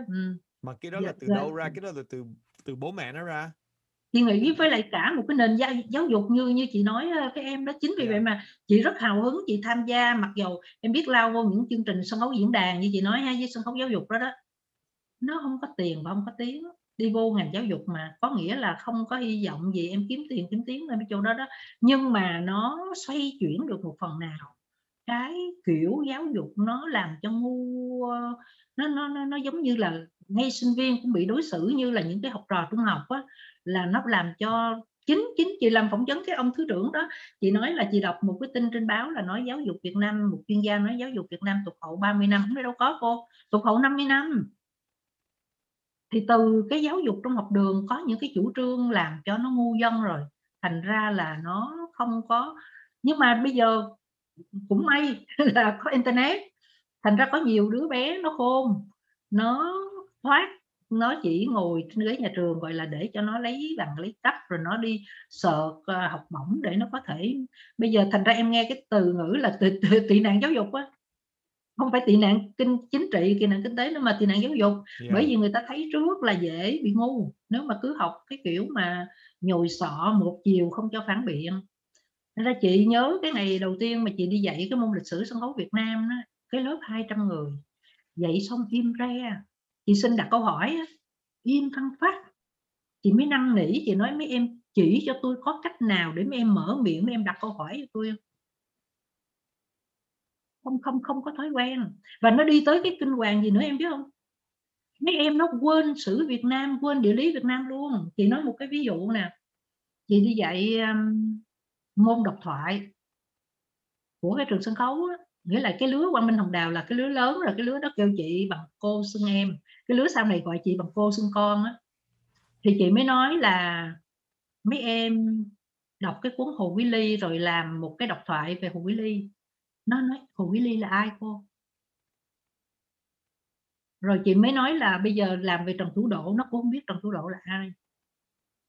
Rồi cái chị nói nó xuống thư viện mượn sách lên để chị thông bài cho tụi nó mừng quá, nó chạy lên nó nói cô ơi, cô thủ thư cổ cũng không biết, cổ không biết Hồ Quý Ly là ai. Em hiểu không? Thế là chị phải ngồi chị giảng lịch sử lại cho nó, Đinh Lê Lý Trần. Rồi xong rồi đó, chị mới hỏi tụi nó là vậy tụi em có biết sông Bến Hải? Chị nghi rồi, chị mới hỏi vậy tụi em có biết, mà tụi nó là sinh viên nha em, sinh viên có nghĩa là học sử rồi. Chị mới hỏi tụi em có biết sông Bến Hải nó nằm ở đâu không, ở tỉnh nào không? Không biết.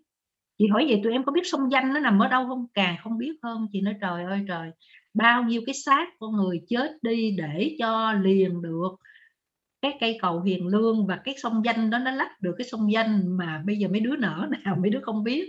Mà vấn đề là tụi nó có học, nhưng mà tụi nó cái cách dạy ngu á, thành ra nó cho cái tay này nó qua cái tay kia. Cái cách dạy mà nó không có thực nghiệm á, Cách vậy mà không đưa nó vô thực tế, không học mà không có hành, học từ chương học vẹt á, thành ra tụi nó không có.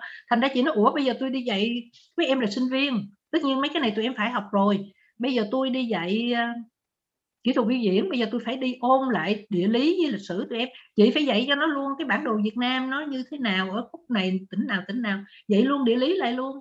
Nhưng mà chị ơi, chị có bao giờ chị nghĩ á, là những cái lứa tuổi của em và nhỏ hơn em á, là nguyên một cái khối mấy trăm ngàn đứa như em á, không hề biết bất cứ một cái gì về nước Việt Nam, thật sự là không biết á. Nhưng mà bây giờ lên mạng search được. Dạ, nhưng mà cũng đâu có ai có cái động lực và thời gian mà đi search mấy cái đó đâu, chị thấy không? Cũng không có một người mà đối với em á, là em đi gom mấy cái câu chuyện của những người mà những cái thế hệ trước á, nó quan trọng vô cùng, là tại vì nếu mà mất đi cái thế hệ này đó thì là không còn tiếng Anh kêu bằng là cái oral tradition, là những cái văn hóa mà truyền từ miệng, hay là những cái câu chuyện của nước Việt Nam mình từ hồi xưa mất đi hoàn toàn, là tại vì nhiều khi không có ghi vô sách, nhiều khi không có ghi vô lịch sử. Thì bây giờ là nếu mà em ghi nhận với những người khách của em ngồi nói chuyện với nhau, rồi mình nói chuyện về những cái chi tiết của nước Việt Nam, từng câu chuyện á, thì hy vọng sau này mình có một cái kêu bằng một cái tiểu sử của mỗi người cá nhân mà làm việc bên Việt Nam trong mỗi cái ngành. Chị á, thì chị cũng có một cái giấc mơ như vậy lâu lắm rồi, mà chị là chủ trương là có cả không phải những người nổi tiếng nữa, ngay cả những người bình thường, mỗi người đều có một câu chuyện hay.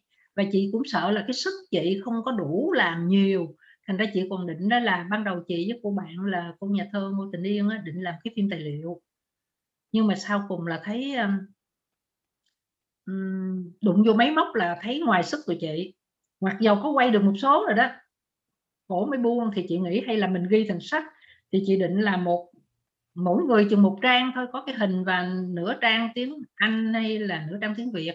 Thì chị định chị hỏi một cái câu rất là đơn giản thôi, chung cho mọi người, nghĩa là hiện giờ họ đang làm cái nghề gì. Nó giống như câu của em hỏi chị ha. Xong rồi hồi họ hồn trẻ đó, họ 10 tin hay là còn mơ mộng á, họ tính chọn một cái nghề gì. Thì bây giờ cái nghề họ đang làm có đúng là cái nghề của giấc mơ của họ hay không.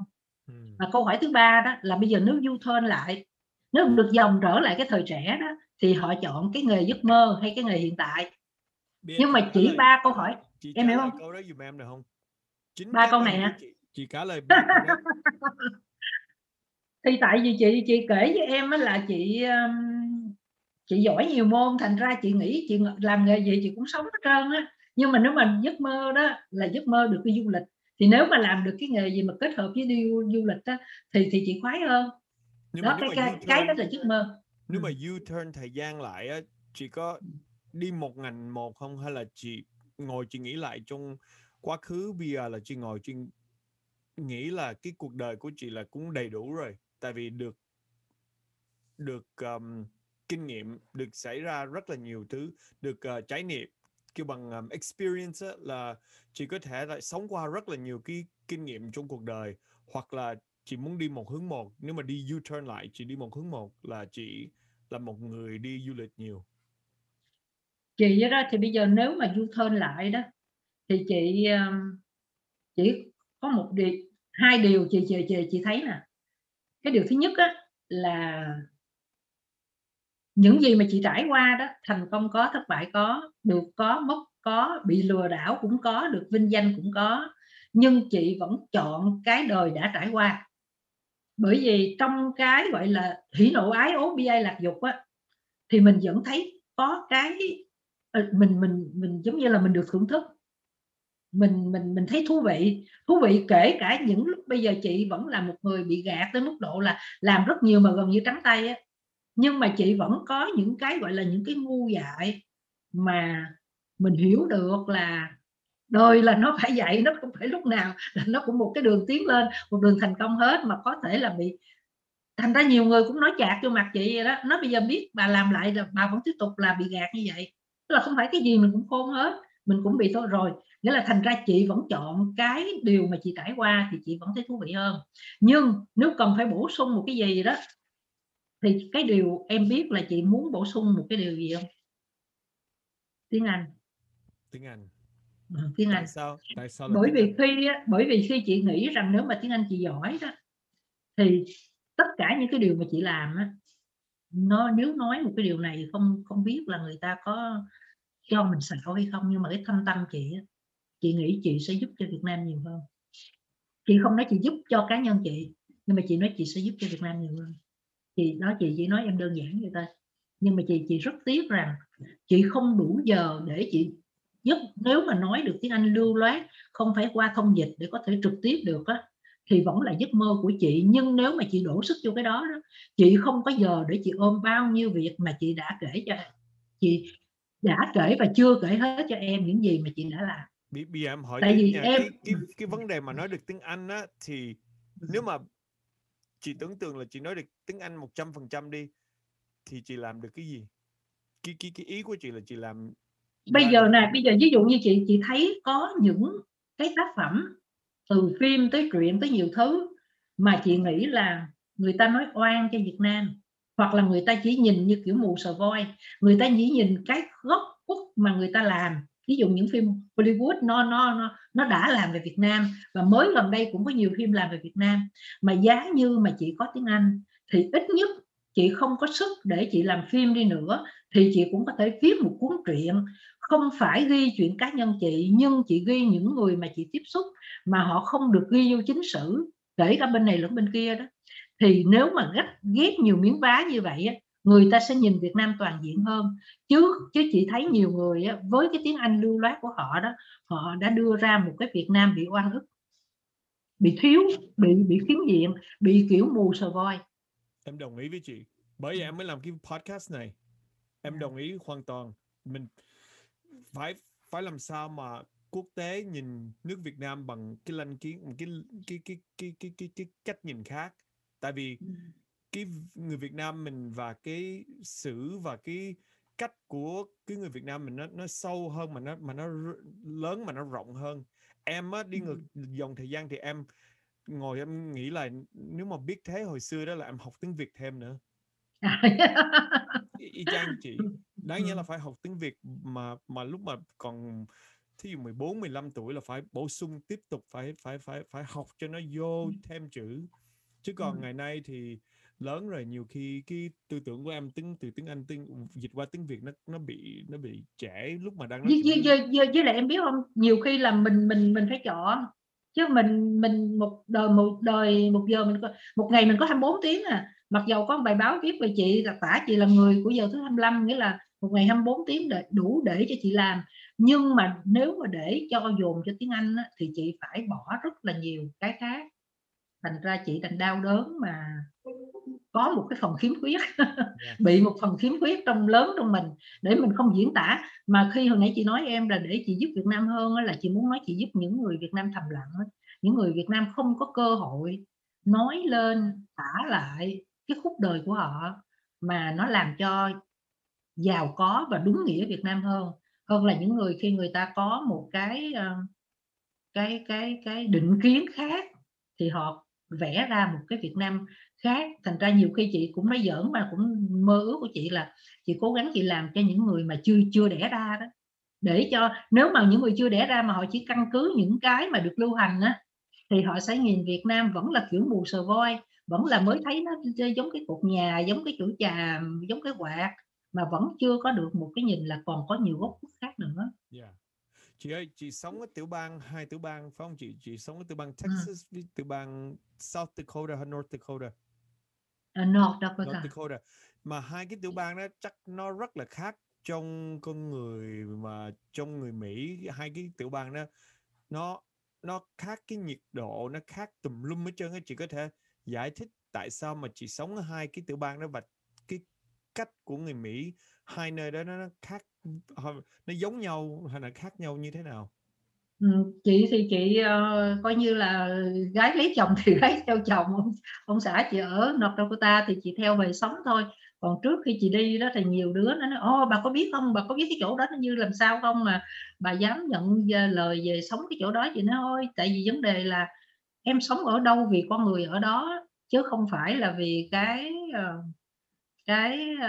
chọn mình. Chị không có chọn cái nơi sống, mà chị lập gia đình thì ông xã chị sống đâu thì chị sống đó, mà xuống Texas này cũng vì gia đình chồng chị, má chồng chị ở đây, thành ra là ông xã chị lúc về hưu rồi đó thì mới phân đôi là sống nửa ở đây sống nửa trên kia, thì chị cũng đi theo ông xã chị thôi. Thì chị sống ở đâu thì chị cũng thấy ok, bởi vì nhất là bây giờ thời buổi toàn cầu rồi, mình vẫn làm việc online với lại Singapore, với Pháp, với Âu Châu, các tiểu bang khác, rồi chuyện nó bình thường mà. Là tính ra đó thì chị trong thời gian Covid vừa rồi đó thì chị rất thích ở trên North Dakota, bởi vì chị để giờ chị đi bộ, mặc dù nhiều khi chị đi bộ chị vẫn bàn kịch bản với Leon trong cái giờ đi bộ đó. Đó, nhiều cái bàn kịch bản lấy cái giờ đi bộ đó mà đeo headphone như em đó cùng bàn thì Leon là phải ngồi gõ. Rồi chị đi với lại đi qua nhiều cái vùng trên đó thiên nhiên nhiều, người ít. Bismarck là cái thủ phủ của cái North Dakota, nhưng mà hình như khoảng 66.000 người, nó cũng tăng lên bao nhiêu. Rồi sau này nó tìm ra dầu thì cũng có đông người tới, nhưng mà nó vẫn không có đông đúc. Không bị xèo nên thích lắm. Mà chị thấy cái người mà trên North Dakota họ có khác người ở Texas không? Khác em. Nói chung là miền Bắc với miền Nam cái phong thái khác hẳn.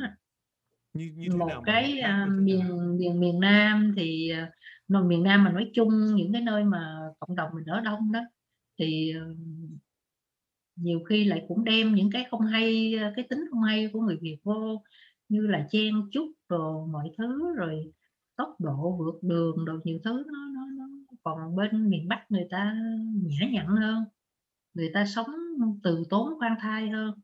Mà Bắc của chỗ chị nó cũng khác Bắc của New York, nhưng mà ông xã chị thì ông rất thích cái xứ lạnh, mấy người bạn xứ lạnh, mấy người bạn Mỹ xứ lạnh của ổng. Và ông vẫn thích, nếu mà ông chọn thì ông vẫn thích là ông lấy khí hậu có thể mình khống chế được, chứ cái con người thì ông vẫn thích những con người ở vùng miền Bắc hơn.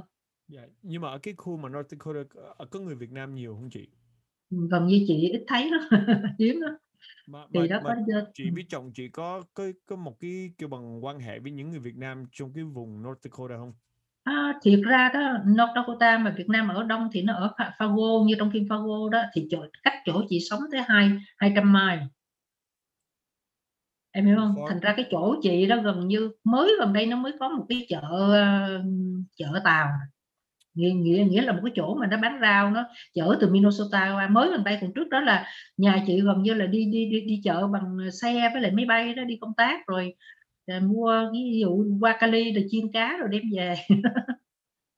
Mua rau mua rán này nọ, rồi lái tới chỗ Fargo cũng cách 200 mile. Chị đi chở gạo chở nước mắm gì về. Chị đi từ một thành phố như là Sài Gòn 2005 mà chị về một cái tiểu bang như North Dakota thì nó phải chấn động trong người chị, nó phải cảm thấy buồn. Quen rồi em ơi, quen rồi. Tại vì cái cô bán máy bay chị, cổ kêu là chị hết chỗ ở, chị về kinh tế mới của Mỹ. Tại vì em hình dung phi trường nó có 4 cái gác. Nó nhiều khi nó nhỏ hơn cái phi trường Pleiku nữa. Em hiểu không? Thành ra đó là vé nó rất là mắc. Vé rất là mắc, phải đi chuyển tiếp qua một cái chỗ khác. Đi qua hướng New York là mấy stop ở Minnesota, đi qua hướng Cali hay Seattle thì phải stop ở Denver. Nhưng mà nếu mà là một người viết kịch bản, một người như chị mà sống nhiều cái là phải nội tâm rồi viết ra có những cái tư tưởng, thì chắc sống một cái nơi khí ho cò gáy như vậy thì chắc có lẽ là tốt cho những người mà nội tâm hơn không chị? Chị lại tự trách chị là chị vẫn bị một cái cực kỳ dở của chị là chị vẫn không say no với những cái mà chị không phải là coi như chị lớn tuổi là chị nghĩ quỹ thời gian mình ít, đáng lẽ mình dành cho cái điều mình thích là từ năm 2000 chị ý thức điều đó. Bây giờ 21 năm rồi chị vẫn chưa bỏ giờ chị làm cái điều chị thích, mà chị vì những cái lời nài nỉ làm cho người này làm cho người kia không. Thì trong lúc làm cho người ta cũng có cái mình thấy là mình vui, nhưng mà cái để giờ dành riêng cho mình á, thì chị hỏi em, một người bận rộn như chị đâu có giờ để mà buồn bã hay cái gì nữa em. Lúc nào cũng quá là mất giờ, bởi vì chị vẫn trách chị là phải biết say no hơn nữa để mà từ chối bớt những cái dự án mà nó không phải là mình nên bỏ giờ cho nó trong cái giai đoạn cuối đời này nữa. Nhưng mà em hỏi chị nè, làm sao mà chị có thể biết là những cái project, những cái dự án nào là tốt hay là những cái nó trung bình? Làm sao chị biết? Bây giờ á, như khi chị chọn đó thì không phải là vì nó tốt hay nó trung bình, mà vì cái quan hệ làm việc nó có làm cho mình vui hay không. Em hiểu không? Ví dụ như là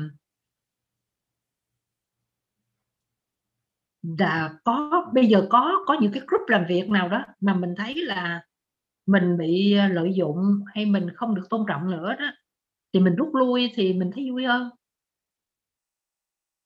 Còn em biết vừa rồi chị cũng nhận có những em mà gọi là chị không biết mặt luôn. Có một em ở bên Cali nó gọi nó nói chị có thể giới thiệu nó cho một ai viết kịch bản cho nó tốt nghiệp không? Kịch bản nó có 15 phút để làm một cái phim tốt nghiệp, em biết rồi. Thì chị kiếm ông ra, chị nói thôi thì để chị có ý tưởng này, nó thích thì chị viết cho nó, cái nó ok chị viết. Rồi nó nói là nó sẽ trả chị thù lao gì đó, mà giờ này nó cũng chưa quay tại Covid mà chị cũng chưa nhận thù lao nữa, mà chị cũng chưa biết mặt nó nữa, nói chuyện qua cái phone, không biết nó xin ai số phone chị.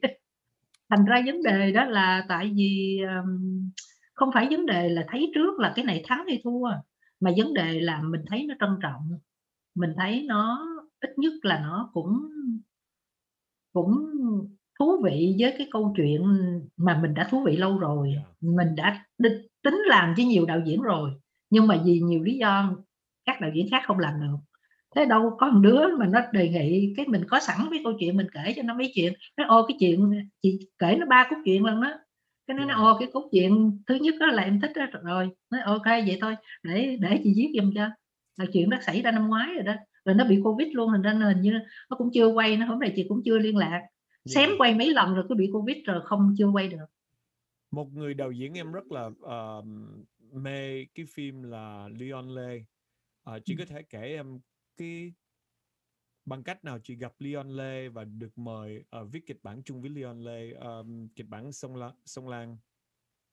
Thì tại vì hình như lúc chị gặp Leon Lê đầu tiên là chỗ VIP á, chỗ liên hoan phim Việt thế giới ở Cali á. Năm đó là chị được vinh danh Spotlight, là chị có cái đồng tác giả với Bùi Thạc Chuyên, cái Sống Trong Sợ Hãi. Thì Leon Lê cũng đem một cái kịch bản phim ngắn qua đó. Thì Leon Lê biết chị có hai điều. Thứ nhất là chị là dân cải lương, chị đã đào tạo nhà hát cải lương Trần Hữu Trang, và bạn gay của chị cũng rất là đông. Thì lúc đó Leon mới là kể cho chị nghe một cái câu chuyện phim ngắn, nói là muốn làm một cái phim như vậy. Là cái phim đó sau này là cái phim lấy cái tựa là All About My Mother. Ok, đó cái phim đó đó. Thì lúc đó là bàn với Leon vậy thôi. Và cái lúc mà chị đi qua New York á, chị dựng cái bilingual, hai cái vở kịch của chị đó, thì cái bà Tisa là cái bà người gốc Hoa ở đó, bà lại đưa cái list cho chị để có thể tham gia vở của chị là có tên Leon Lê. Thì lại gặp lại cái lần hai là gặp ở New York và Leon trở thành diễn viên của chị. Thì trong đó là Leon là cũng nói về cái tình yêu cải lương. Leon nói trời ơi, mỗi lần em nghe em qua xứ người mà em nghe cái tiếng ca đờn nó cứa trong tim em vậy đó. Mà Leon lúc đó là dân múa và có đóng kịch. Thì trong cái đó đó là chị là tác giả kiêm đạo diễn kiêm diễn viên luôn. Thì có một đoạn Thiếu phụ Nam Sương thì chị đóng vai vợ, chị nói tiếng Việt, Leon đóng vai ông chồng thì nói tiếng Anh. Và có một ca bài Sông Cước nữa, vui lắm, làm chị đó rất là vui. Tại vì lúc đó cái cảnh trí của chị đó, cái vở đó chị diễn Philippines rồi, và khi chị được cái quỹ của thành phố New York để nó mời qua diễn đó, cũng rất là eo hẹp, rất là ít. kỳ đó có Thành Lộc qua nữa đó, thì cái cảnh làm bằng vẽ trên chiếu á, ra cái chiếu đó, nó rã như là một đống rác trên sân khấu người ta đó. Thì Lê ông với chị mới đi ra cái chợ New York để mà ra Broadway á, mấy cái tiệm bán giải chỗ Broadway á, mua giải về. Lê ông sáng hôm sau đi tập trễ, cái là ảnh vẽ cái tranh để thay thế, cái là ảnh có thêm tài vẽ nữa. Thì ảnh cũng làm hết lòng với tụi chị về cái vở thứ nhất, rồi về sau chị làm thêm một cái vở thứ hai nữa. Vở thứ hai thì Lê ông đóng mấy vai trong đó, tại vì vở đó rồi có Thái Hòa Lê nữa, em biết Thái Hòa Lê không? Thái Hòa Lê là đóng ở bên Vancouver đó, thì cũng làm với nhau cũng vui lắm. Thì mỗi lần làm việc chung thì Lê ông cũng nói là có mấy phim ngắn định làm vậy đó.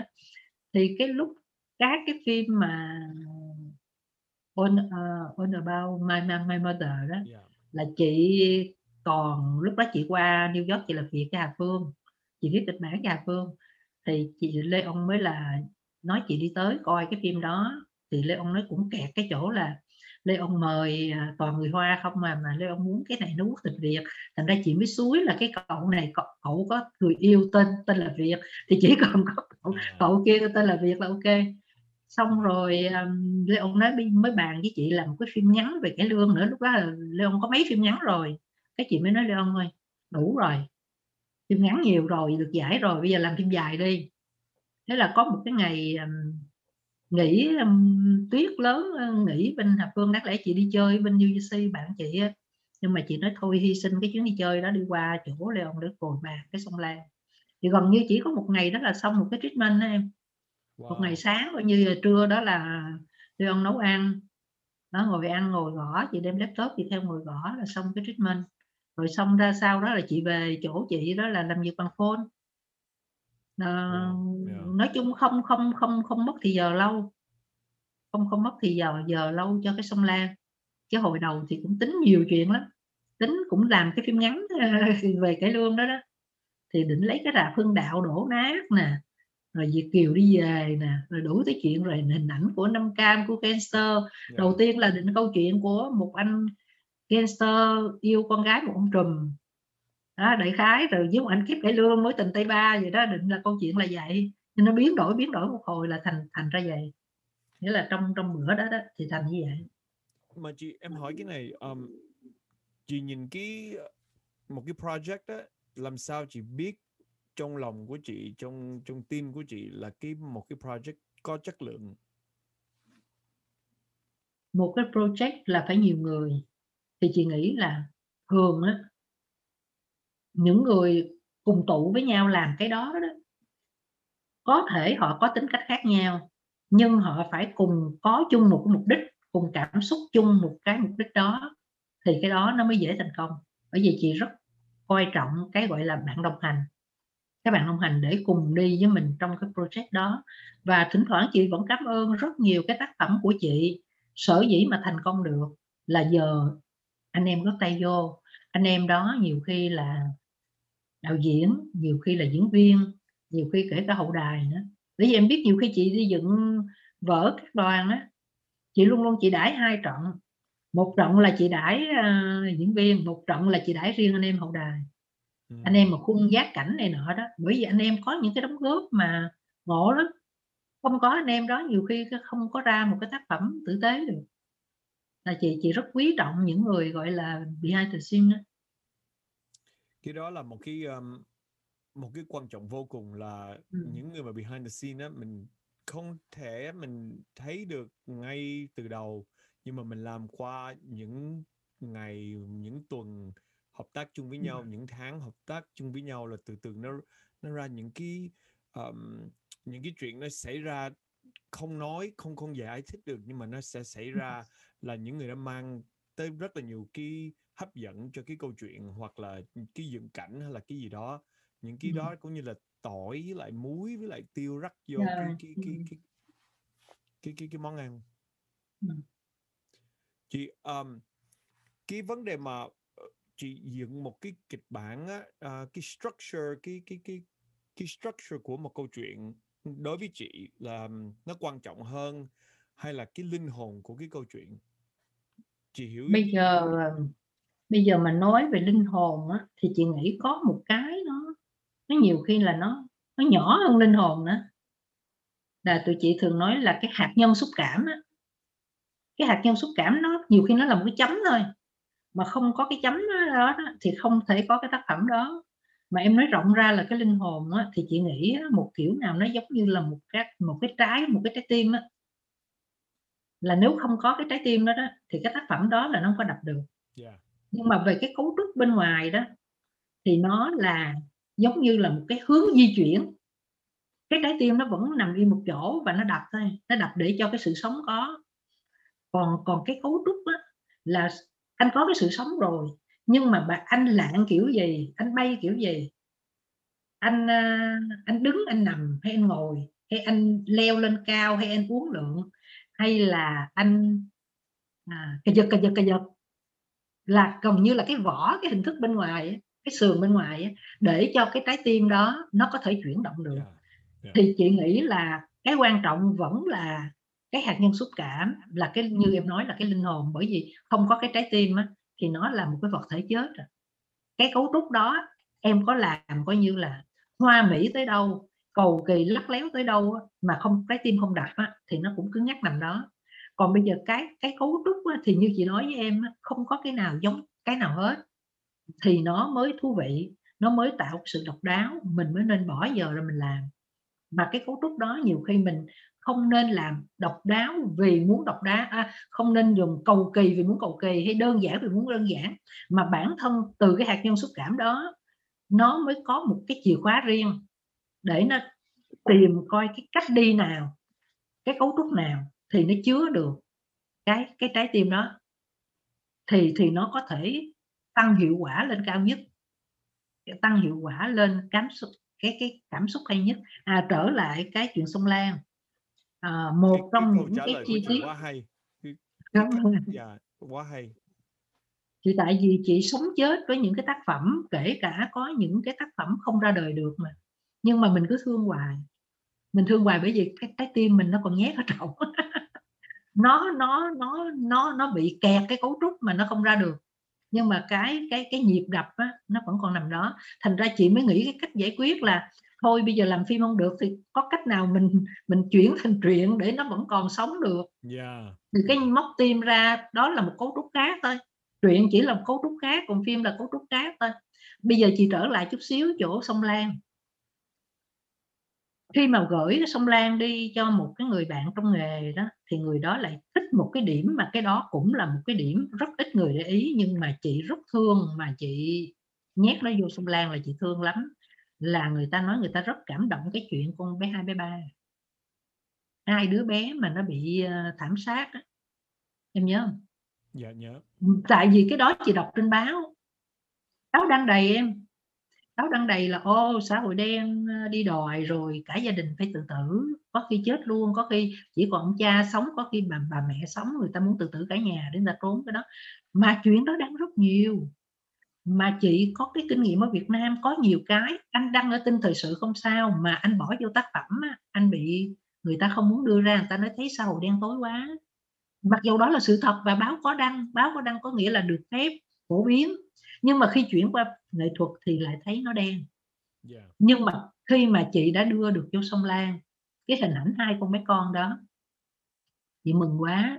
Mà mừng nữa là lúc mà đưa cho bạn bè tham khảo quá, thì người ta nói cái chuyện về hai chàng trai, như người ta lại thấy nhói lòng về cái hai đứa con nít đó. Thì chị nghĩ là đó, cái đó là cái mà một trong những cái mà gọi là không đụng ngàn đó. Mà cải lương là gì? Là để chia sẻ những cái cảm xúc đó của những người gọi là không nói được. Thì bây giờ mình nói được giùm, thì mình nói trong những cái tác phẩm như vậy. Thành ra cái điều đó chị cảm nhận nơi chị không được ngồi ở trong lòng của khán giả sông Lan nhiều, giống như Leon thì đi nhiều. Nhưng mà chị may mắn chị qua Cali, chị được ngồi trong khán giả.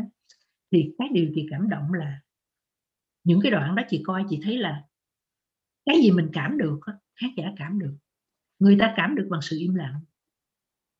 Và những cái điều đó em, nó thú vị ở cái chỗ là có những cái cảm thông không cần lời nói ra.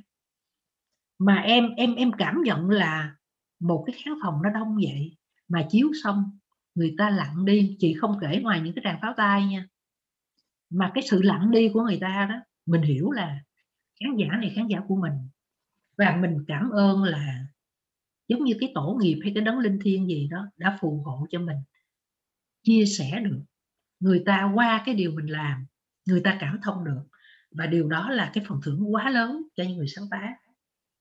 Mà khi em bắt đầu em làm đó, em không biết trước là em sẽ đạt được điều này, em hiểu không? Em không dè được, tại vì chị đã có nhiều cái trong lúc viết mình khóc mà mình nghĩ ra chiếu ra khán giả sẽ khóc, nhưng mà giờ chót nó bị dè. Thành ra những cái điều bây giờ mà chị làm được cái này cái nọ đó, chị vẫn tin có cái thiên liêng độ của chị.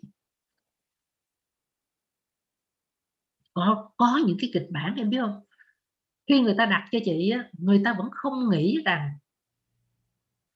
khi chị đi bươi móc ra đó, nó ra những cái chất liệu mà người ta sợ, người ta nói thôi Minh Ngọc, cảm ơn, Minh Ngọc đã đổ công nhưng không làm được.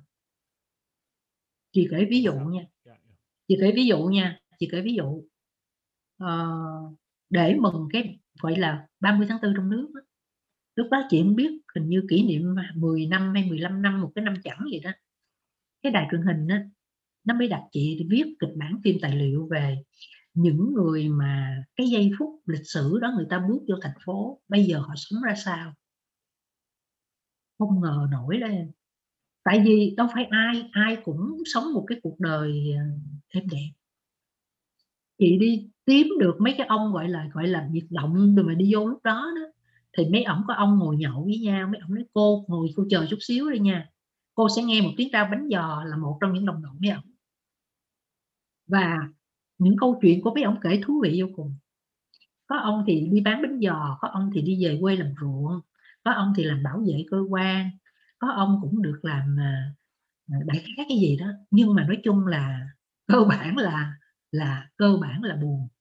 Và họ kể cái giây phút đó đó, họ là những người á, ôm những cái cờ hai màu là nửa xanh nửa đỏ. Thế thì á, còn cái nhóm khác cầm cái cờ một màu vô thì đã giành với nhau rồi, là anh vô trước hả, anh xí cái nhà này á, bây giờ anh bước ra giùm tôi đi, tôi là ở hướng khác tôi vô, giờ để cái này lại cho tôi. Những câu chuyện rất thiệt mà không sử sách nào ghi hết, mà do cái đề tài họ đưa ra. Thì chị biết truy ra, chị có nắm một vài cái địa chỉ trong tay, thì từ địa chỉ này chị hỏi ra thêm mấy địa chỉ khác, chị lòi ra số phận của bao nhiêu người và bao nhiêu những câu chuyện hay trong và thật trong giai đoạn đó. Nhưng bây giờ người ta nói là không làm được thì đành vậy thôi. Mà chị tiếc là hôm vừa rồi chị dọn nhà đó, thì những cái tài liệu như vậy đó để có được, chị đổ công cực kỳ nhiều.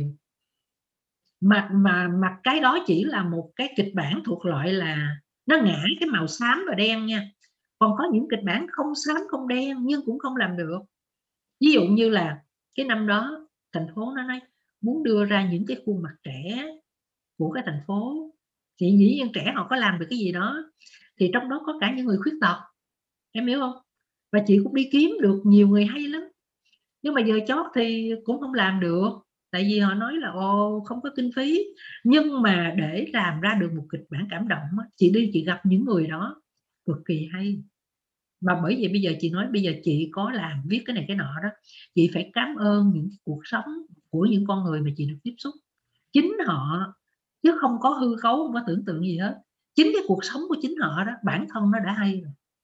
Mình chỉ là người á, mình gom tới, nhưng vì đây là một nghệ thuật tổng hợp và công nghệ, nghĩa là phải làm ở trong Việt Nam là phải có giấy phép, phải có sức một cái budget để làm. Mà bây giờ chị chỉ là người ghi chép thôi, và có thể có nhiều khi người ta còn có chỗ tử tế nó còn ứng tiền, có chỗ không tử tế nó còn mình làm nó giờ không làm nữa, coi như mình mất toàn bộ công sức đó. Lúc mà chị dạy học đó thì làm sao chị biết là cái đứa học trò có tài hay không có tài? Mà nếu mà nó có tài á, thì chị nói chuyện như nó bằng những cái ngôn ngữ như thế nào? Và nếu mà nó không có tài đó thì chị có cho nó biết nó không có tài không? Hay là chị có cảnh cáo hay là Chị cho nó hay không? Cái chuyện mà tài hay không có tài đó, nhiều khi trong năm thứ nhất cũng chưa có rõ lắm. Nhiều khi đó phải đi với mình một thời gian, rồi có khi mấy đứa nó thuộc loại giống như là hoa quỳnh nở muộn đó, nó phát triển trễ. Có những đứa là ngay từ có em từ ngay lúc tuyển sinh là mình đã nhìn ra. Còn có những em là, và trong cái quá trình làm việc có nhiều khi nó có cái quá trình ngược nữa, nghĩa là những em xuất sắc trong lúc tuyển sinh, trong lúc học thì nó bị thụt lùi. Và cũng có nhiều em hoa quỳnh nở muộn đó, nó trong một cái quá trình thì nó mới bật ra. Thì mình cũng thuộc loại là theo đuổi rất là kiên trì, bởi vì mình vẫn hy vọng là khi đã tuyển vô rồi đó thì các em đó cũng có những cái tố chất để mà cùng đeo đuổi nghề. Mình đó thì rất là vui vì đã làm việc với một cái cô mà nổi tiếng về sư phạm á, là cái cô nãy mình có nhắc là cô Tường Trân, là lúc tuyển mình vô đó, là cái lúc mà cô giao cho mình cái lớp chủ nhiệm của lớp Quang Minh Hồng Đào với Hữu Châu Hữu Nghĩa đó, thì cô với mình mới tìm ra những cái phương pháp sư phạm mới.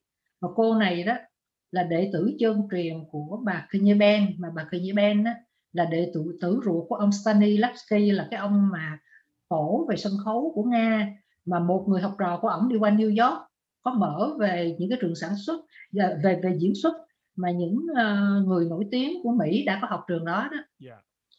Thì cái phương pháp sư phạm của ổng mặc dù hay nhưng mà nó cũng bị bao nhiêu năm rồi, nó cần sự cải tổ.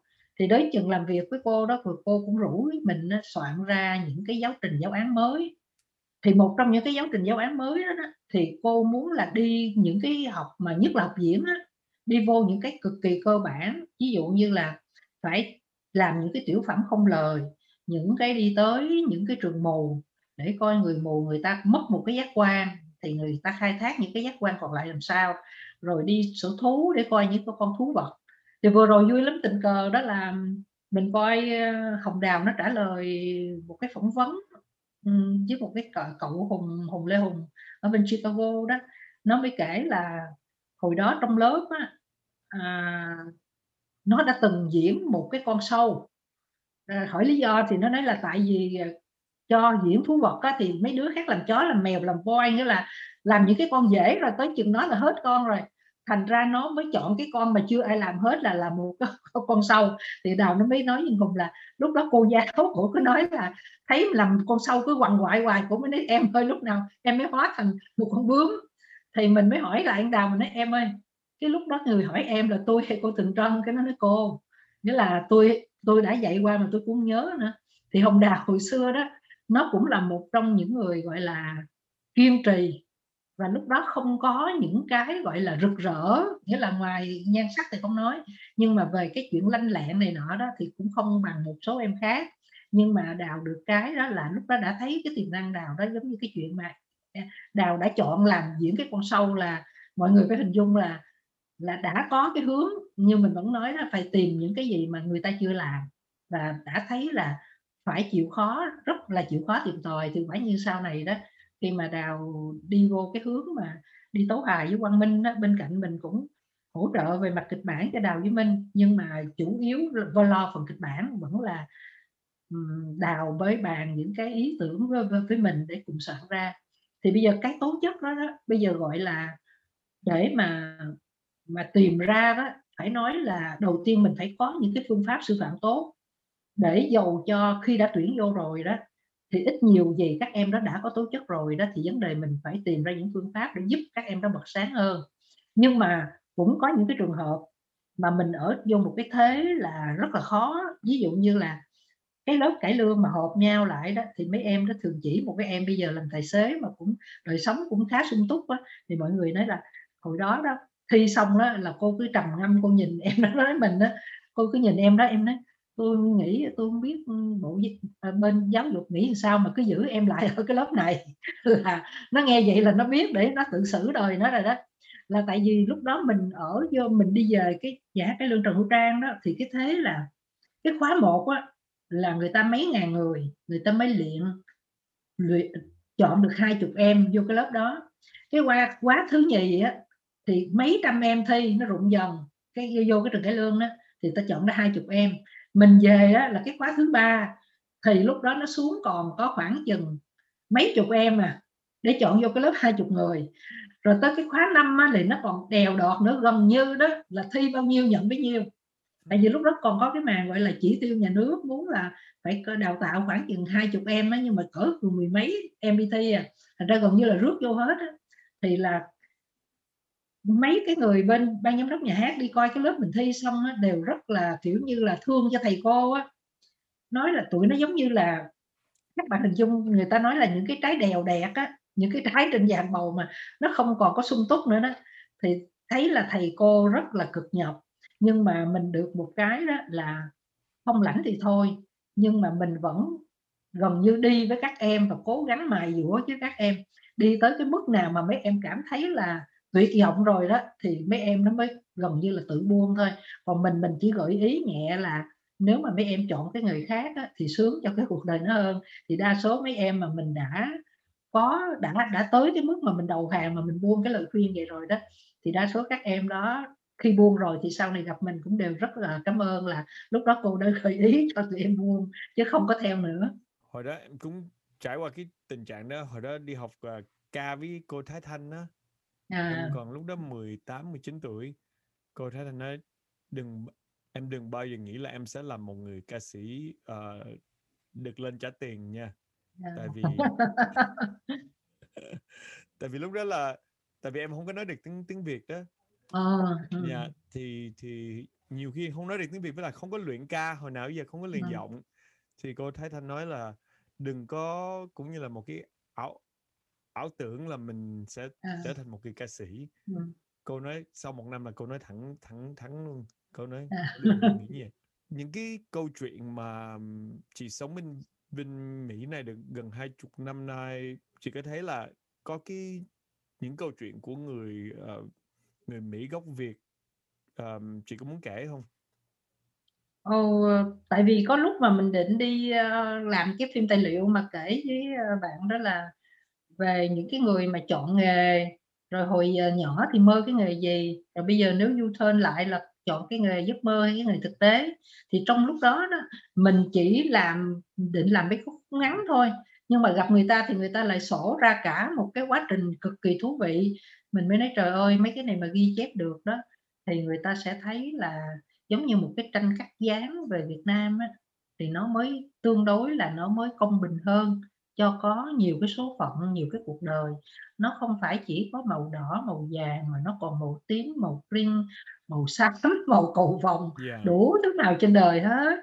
Thành ra một trong những cái câu chuyện mà mình cảm động đó là cái câu chuyện, bởi vì cái anh này anh kể vậy là cuộc đời anh cũng hơi giống với cái hoàn cảnh mình.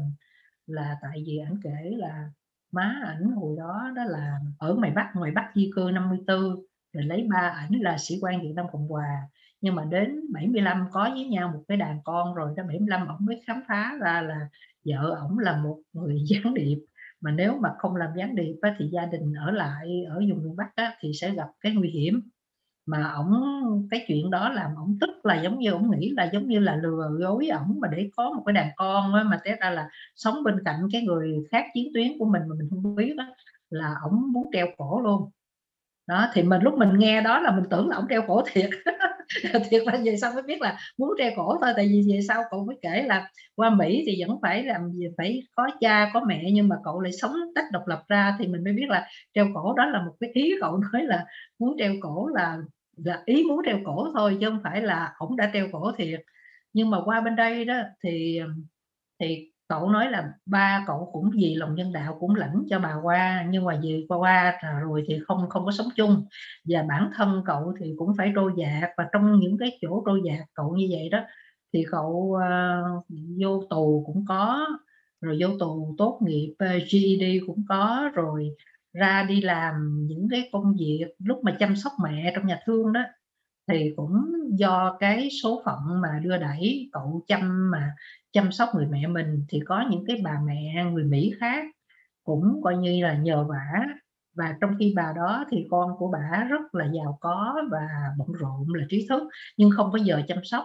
Nhưng mà nhờ cậu này tận lòng chăm sóc vậy, thành ra bà cũng chia gia tài cho một cái số coi như là về cái cổ phần trong những cái chỗ mà nó có thể kinh doanh tốt. Thành ra cậu trở thành một doanh nhân mà coi như sống rất là thư thả, mà cậu nói gốc từ là từ chăm bà mẹ ở trong nhà thương đó. Những cái chuyện chăm sóc rất là đơn giản.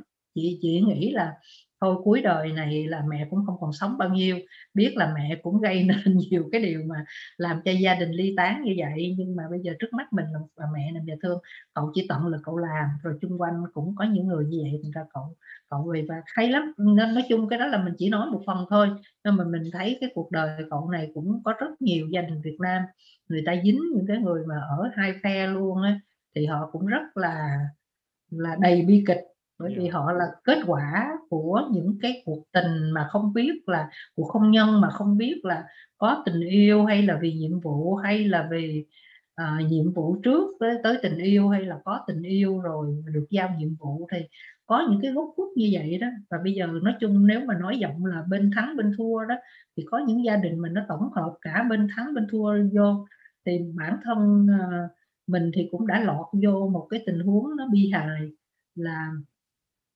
ông cậu là người kháng chiến chống Pháp, và đáng lý ra là phải được liệt sĩ, mà phường nó không cho thờ. Và bà mẹ mình cũng thuộc gọi là đã ở tù thời Pháp, và bà ở tù tới những dân gangster cũng có, rồi dân chính trị, mà những người làm lớn sau này như bà Cúc vợ của Nguyễn Văn Linh, bà Huệ chứ, bà vợ Diễn Hồng Linh, và Cúc lại bà Huệ, rồi những cái bà mà được đặt tên đường này nọ đó. Nhưng mà đến chừng mà 75 xong đó thì bà già lại không được thờ cái ông em ruột là liệt sĩ, bởi vì nói để ở phường thờ chứ không cho bà thờ nữa, tại vì gia đình bà là gia đình Ngụy, mà nếu Ngụy thì cũng tội nghiệp. Ông già ông là thú y sĩ, là ông là bác sĩ thú y, chích thuốc cho heo gà vịt thôi. Còn ông anh thì bác sĩ thì ông phải vô thiết giáp, một ông anh nữa là bị trong quân, rồi ông vô pháo binh. Thì nói là bên đó là bên phía Việt Nam Cộng Hòa là nhà mình là 3, còn bên kia là 2, thành ra tính ra là vẫn còn bị âm 1. Họ tính kiểu vậy. Rồi lúc đó nhà là bị muốn tịch thu để mà đưa đi kinh tế mới, để làm lấy cái nhà, để làm cái nhà mẫu giáo, tại cái nhà cũng lớn của ông ngoại để lại đó. Thì bà già lúc đó là bà phải đứng trước cái đầu xe để mà bà chặn lại, nếu không thôi là bị cán bộ luyện bàn ghế lên cái xe cam nhông đó mà đẩy gia đình đi kinh tế mới đó. Mà bà già là coi như là bà là dân bạn tù, bà là lần làm lớn không, mà bà cũng không thèm đi khai báo. Có cái viết cái cuốn Những Tháng Ngày Tù Ngục đó là tả lại cái đi, bà nằm trong cái danh sách mà những người không liên lạc được, bởi vì bà cũng không muốn liên lạc. Tới chừng mà sau này đến cuối đời bà thấy bà cũng yếu rồi mới nói thôi cho mẹ chở, tôi mới chở bà già để chở mẹ đi gặp mấy cái người bạn cũ cho vui, thì nhắc mấy chuyện ở tù rồi cho vui vậy đó, chứ bà già cũng không có cái nhu cầu phải kiếm mấy người đó để gọi là kiếm cái thế mạnh gì để tính kinh doanh hay cái gì để mà sử dụng cái quen biết hồi xưa. Thành ra là hồi đó là lúc nào bản thân mình cũng cảm giác là có một cái thường chọc ông già bà già nói là giống như Romeo Juliet, mà ông già bà già mình cũng có 9 người con, nhưng mình cũng cảm giác là lúc nào mà bản thân trong người mình cũng có 2 cái phe, giống như có một cái sông Bến Hải nó rạch chính giữa vậy đó. Thành ra bản thân nhiều người cứ nói là ô cái kịch tính của chị là gì nữa, ô cái kịch tính của bản thân tôi đó là đã là cái kịch tính rồi. đã có hai phe đấu nhau trong người mình rồi. Chị ơi, Đó, thành ra đó là một trong những cái câu chuyện về những cái người Mỹ mà gốc Việt mà mình gặp thôi, mà gặp như vậy rất là nhiều người hay lắm, nhiều cái câu chuyện hay lắm. Làm người thì lúc nào cũng mình đi tới đâu thì cũng phải những cái câu chuyện của những mẫu người rất là hay. Những năm kế tiếp này đó thì chị có những cái chương trình nào và chị có những cái ước vọng gì để trong cái cuộc làm trong cái đời của chị được đạt tới những cái gì? Thì thiệt ra đó thì một trong những cái cuốn mà mình được bắn chạy không ngờ đó, một cái cuốn được tiền cao không ngờ là một cuốn chuyện viết cho con nít, là cuốn 5 đêm bé Su. Rồi một cuốn bán chạy không ngờ là cái cuốn hồi ký viết cho Thành Lộc lấy tên là Tâm Thành và Lộc Đời á. Thì nó làm cho mình chỉ mong làm sao đó mà dẹp hết mấy cái kịch bản phim này để mình viết lại chuyện cho con nít. Thì mình thấy nếu mà làm được cái chuyện đó thì mình rất rất là thích, rất là vui cái chuyện đó. Bởi vì những cái chuyện ngắn mình đăng trên tạp chí mà thuộc loại người lớn đó, thì sau 75 inch đó, thì có một anh họa sĩ là Nguyễn Trung, anh viết cái lời bình, anh có nhận xét là đây là câu chuyện của một đứa con nít mà nó không có cái tuổi thơ. Thành ra mình rất muốn viết về cái tuổi thơ cho mấy đứa mà trẻ con, nhất là mấy đứa ở Việt Nam, để cho tụi nó cũng nhìn cho cái thế giới nó có cái gì lung linh của cổ tích, của huyền ảo mà mình sẽ gom cho nó rất là đặc biệt, chỉ có ở Việt Nam nó mới đẻ một số cái chuyện. Mà trong những lúc mà đi làm diễn viên, đi đóng phim này nọ đó, mình đi nhiều vùng mình thấy có nhiều vùng nó có những cái câu chuyện rất là hay mà cũng ít người ta ghi chép lại. Rồi bên cạnh đó thì mình cũng muốn là nói cái vụ hồi ký đó thì cũng đã nhận tiền của một cái nhà xuất bản, nói là muốn Minh Ngọc viết cái cuốn hồi ký của Minh Ngọc. Thì khi mình nghĩ là hồi đó mình đi ghi chép cho Thành Lộc, mình cũng đi kiếm khoảng chừng 5 nhân vật, mình nhờ, mình ngồi mình kể để người đó ghi lại. Nhưng mà sau một buổi nói chuyện thì mình thấy là họ có cái cảm nhận không giống như cái điều mình kể. Nghĩa là nó lọc qua lăng kính một người khác á. Thì Thành Lộc cũng nói trời ơi chị viết được thì thôi chị tự viết đi chứ chị còn nhờ ai chi nữa. Nhưng mà hậu quả là cho tới bây giờ đó thì cũng chưa hoàn thành được cuốn đó. Nhưng mình nghĩ là chắc là mình sẽ tiểu thuyết hóa của nó, thậm chí có thể biến thành một cái dạng mà kỳ ảo, một dạng là fantasy, một dạng là nó không phải là loại hiện thực nữa, để coi như là nhòa nhập cái mức độ giữa thật và giả. Bởi vì có nhiều khi có những cái sự thật mà nó còn ly kỳ, còn hơn hư cấu nữa, mà mình nói sự thật đó người ta không tin. Bằng nếu mình khoác cho nó một cái hư cấu đó, thì nhiều khi không phải là cuốn hồi ký, còn như mình nói là một cái tiểu thuyết mà trá hình, một cái hồi ký mà trá hình là tiểu thuyết đó, thì nhiều khi viết như vậy người ta sẽ tin hơn là viết một cái hồi ký như mình đã ngồi ghi chép cho Thành Lộc. Và lúc mình ghi chép cho Thành Lộc, mình cũng có một cái tham vọng là qua cuốn chuyện Thành Lộc người ta cũng thấy một phần thấp thoáng một khúc của lịch sử sân khấu Việt Nam. Bởi vì những cái đứa như Thành Lộc như mình là cũng lăn lộn quá nhiều qua những cái giai đoạn phát triển của sân khấu của Sài Gòn, nói chung là sân khấu của vùng miền Nam này, chứ chưa có nói tới miền Bắc. Mặc dù miền Bắc cũng có xài một số kịch bản mình, mấy đoàn cải lương, nhà hát cải lương trung ương này nó cũng có xài kịch bản của mình. Nhưng mà nói chung là qua cái ghi chép của cái hồi ký, tiếng hồi ký, nhưng mà mình cũng muốn là mấy cái người trẻ đó sẽ hiểu được là đã có lúc là sân khấu nó có những cái giai đoạn như vậy. Vui lắm, đây cũng kể luôn là cái lúc mà mình dạy lịch sử sân khấu Việt Nam cho cái trường khoa học sau nhân văn đó, thì trong tay không có một cái gọi là giáo trình giáo án gì hết, mà ngay cả miền Bắc cũng không có nữa, mà người ta ngay cả cái mặt trận giải phóng miền Nam người ta cũng không ghi lại là nó có một cái gì nữa. Thì đừng có nói gì Sài Gòn người ta không có ghi lại là Sài Gòn đã có những cái màn kịch như thế nào. Thì mình mới yêu cầu là coi như bắt đầu đi kiếm tài liệu và phân cho từng tổ, mỗi tổ viết về cái giai đoạn từ năm mấy tới năm mấy, thì mình dát cái bao bố kịch ở nhà vô để bắt mấy em đó đọc, và vừa diễn và vừa thuyết trình để cho biết được sân khấu Việt Nam, những kịch của Lưu Quang Vũ này nọ, đưa cho giao cho các bạn đó làm thuyết trình rồi thứ. Thì một trong những cái buổi dạy đó mình có đóng cửa lại để mà mình diễn một cái màn độc thoại, nó có 10 vai từ 8 tuổi tới 88 tuổi. Nhưng mà qua cái màn độc thoại đó giống như coi như là giảng bài một cách trực quan sinh động. Nghĩa là qua những cái khúc mình diễn lại đó, thì mình diễn lại có những cái mình làm tác giả, có cái mình làm đạo diễn, có cái mình làm diễn viên. Thì các em cũng hình dung ra được năm 70 mấy thì có cái này, năm 80 mấy có cái này. Thì thay vì không có phim thâu lại để chiếu cho mấy em đó coi, thì mình diễn cái đó, thì mấy em đó nó hình dung ra được là đã có những cái giai đoạn, đã có những cái loại kịch như vậy. Đó thì mình cũng mong là mình sẽ có lúc mình viết được cái cuốn gọi là hồi ký trá hình qua một cái hình dạng có thể là thành một cái tiểu thuyết trinh thám của ông Trần.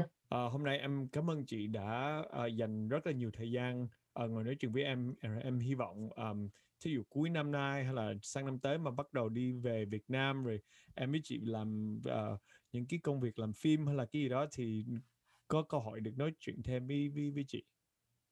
Rồi chị cũng mong là có cái công việc làm chung thì mình giống như mình để lại tặng đời một cái cụ thể hơn, và ngồi đây mình nói cái gì đi nữa cũng là những cái câu chuyện cũ đã qua, mà nhiều khi mấy chuyện này nhiều khi là phải xếp lại để lo những cái chuyện trước mắt hơn. Tại vì hơn ai hết mình ý thức là cái quỹ thời gian không còn nữa, mà cũng nói thiệt luôn đó là cái lúc này rất là, không phải vì tình hình Covid không, nhưng mà mình rất trăn trở về cái vấn đề sống chết. Mặc dầu cũng có lúc mà giống như là mình muốn tụng cái câu kinh của Ma giáo, đó là sống chẳng lấy gì làm vui, chết chẳng lấy gì làm khổ, người đời thương ta lo âu hoạn nạn quả thực quá nhiều, ước gì ngọn lửa thiên này thiêu tấm thân tàn của ta. Nhưng mà biết là như vậy, nhưng mà vẫn gần đây cảm giác đó là một trong lý do mà mặc dầu dời hoài, nhưng mà mình cũng không muốn là dời nữa cái buổi nói chuyện này, bởi vì bây giờ cái cuộc sống nó vô thường lắm, mình cũng không biết còn trụ bao nhiêu. Bây giờ hàng đêm cái điều mình vẫn lo là trong đầu vẫn còn nhiều cái nhân vật nó còn lúc nhúc trong đầu, nó muốn ra, nhưng mà mình cứ đi nửa chừng hoặc là còn nợ nần nó chưa để cho nó ra được, thì mình nghĩ đó là cái món nợ cho chính mình á, mình phải nhổ cho nó ra. Tại vì mình đã nuôi nấng nó một thời gian rồi. Em cảm ơn chị rất là nhiều. Không cái gì, cũng cảm ơn Ken đã tạo cho mình cái cơ hội này để mình ít ra mình cũng còn giữ lại cái gì đó. Chứ không thôi mọi thứ là nó sẽ trôi tuột và phôi pha hết. Rất cảm ơn, rất cảm ơn những ai theo dõi. Em hy vọng được ngồi nói chuyện với chị trong năm tới hay là vài năm. Hy vọng rồi. Em hy vọng là như vậy chứ. Cái này là cái cuộc đi đầu tiên giữa em với chị nói chuyện về trên cái cách này, nhưng mà hy vọng là sẽ có 2, 3, 4 5 lần nữa, chứ không có phải là lần này là lần đầu tiên. Đúng rồi, là tại vì cũng còn một số ý, ví dụ như là câu là 3 cái mà mình thích nhất nè. Rồi ngoài ra là còn thích những người hỏi về cải lương, về rap, về nhiều thứ nữa. Ok, vậy ha. Rồi, mong là có cái dịp nào mình có giờ thì mình nói chuyện thêm. Rồi. Em cảm ơn chị, em chào chị.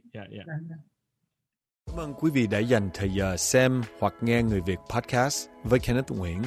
Người Việt Podcast được sản xuất với Brittany Trần và Javier Proenza. Kenneth muốn xin cảm ơn Jane Nguyễn, Catherine Nguyễn, Tina Phạm, Sydney Jamie và Crystal Trịnh. Vui lòng tìm đến chúng tôi trên những trang Instagram, Facebook và TikTok @The Vietnamese Podcast. Xin cảm ơn.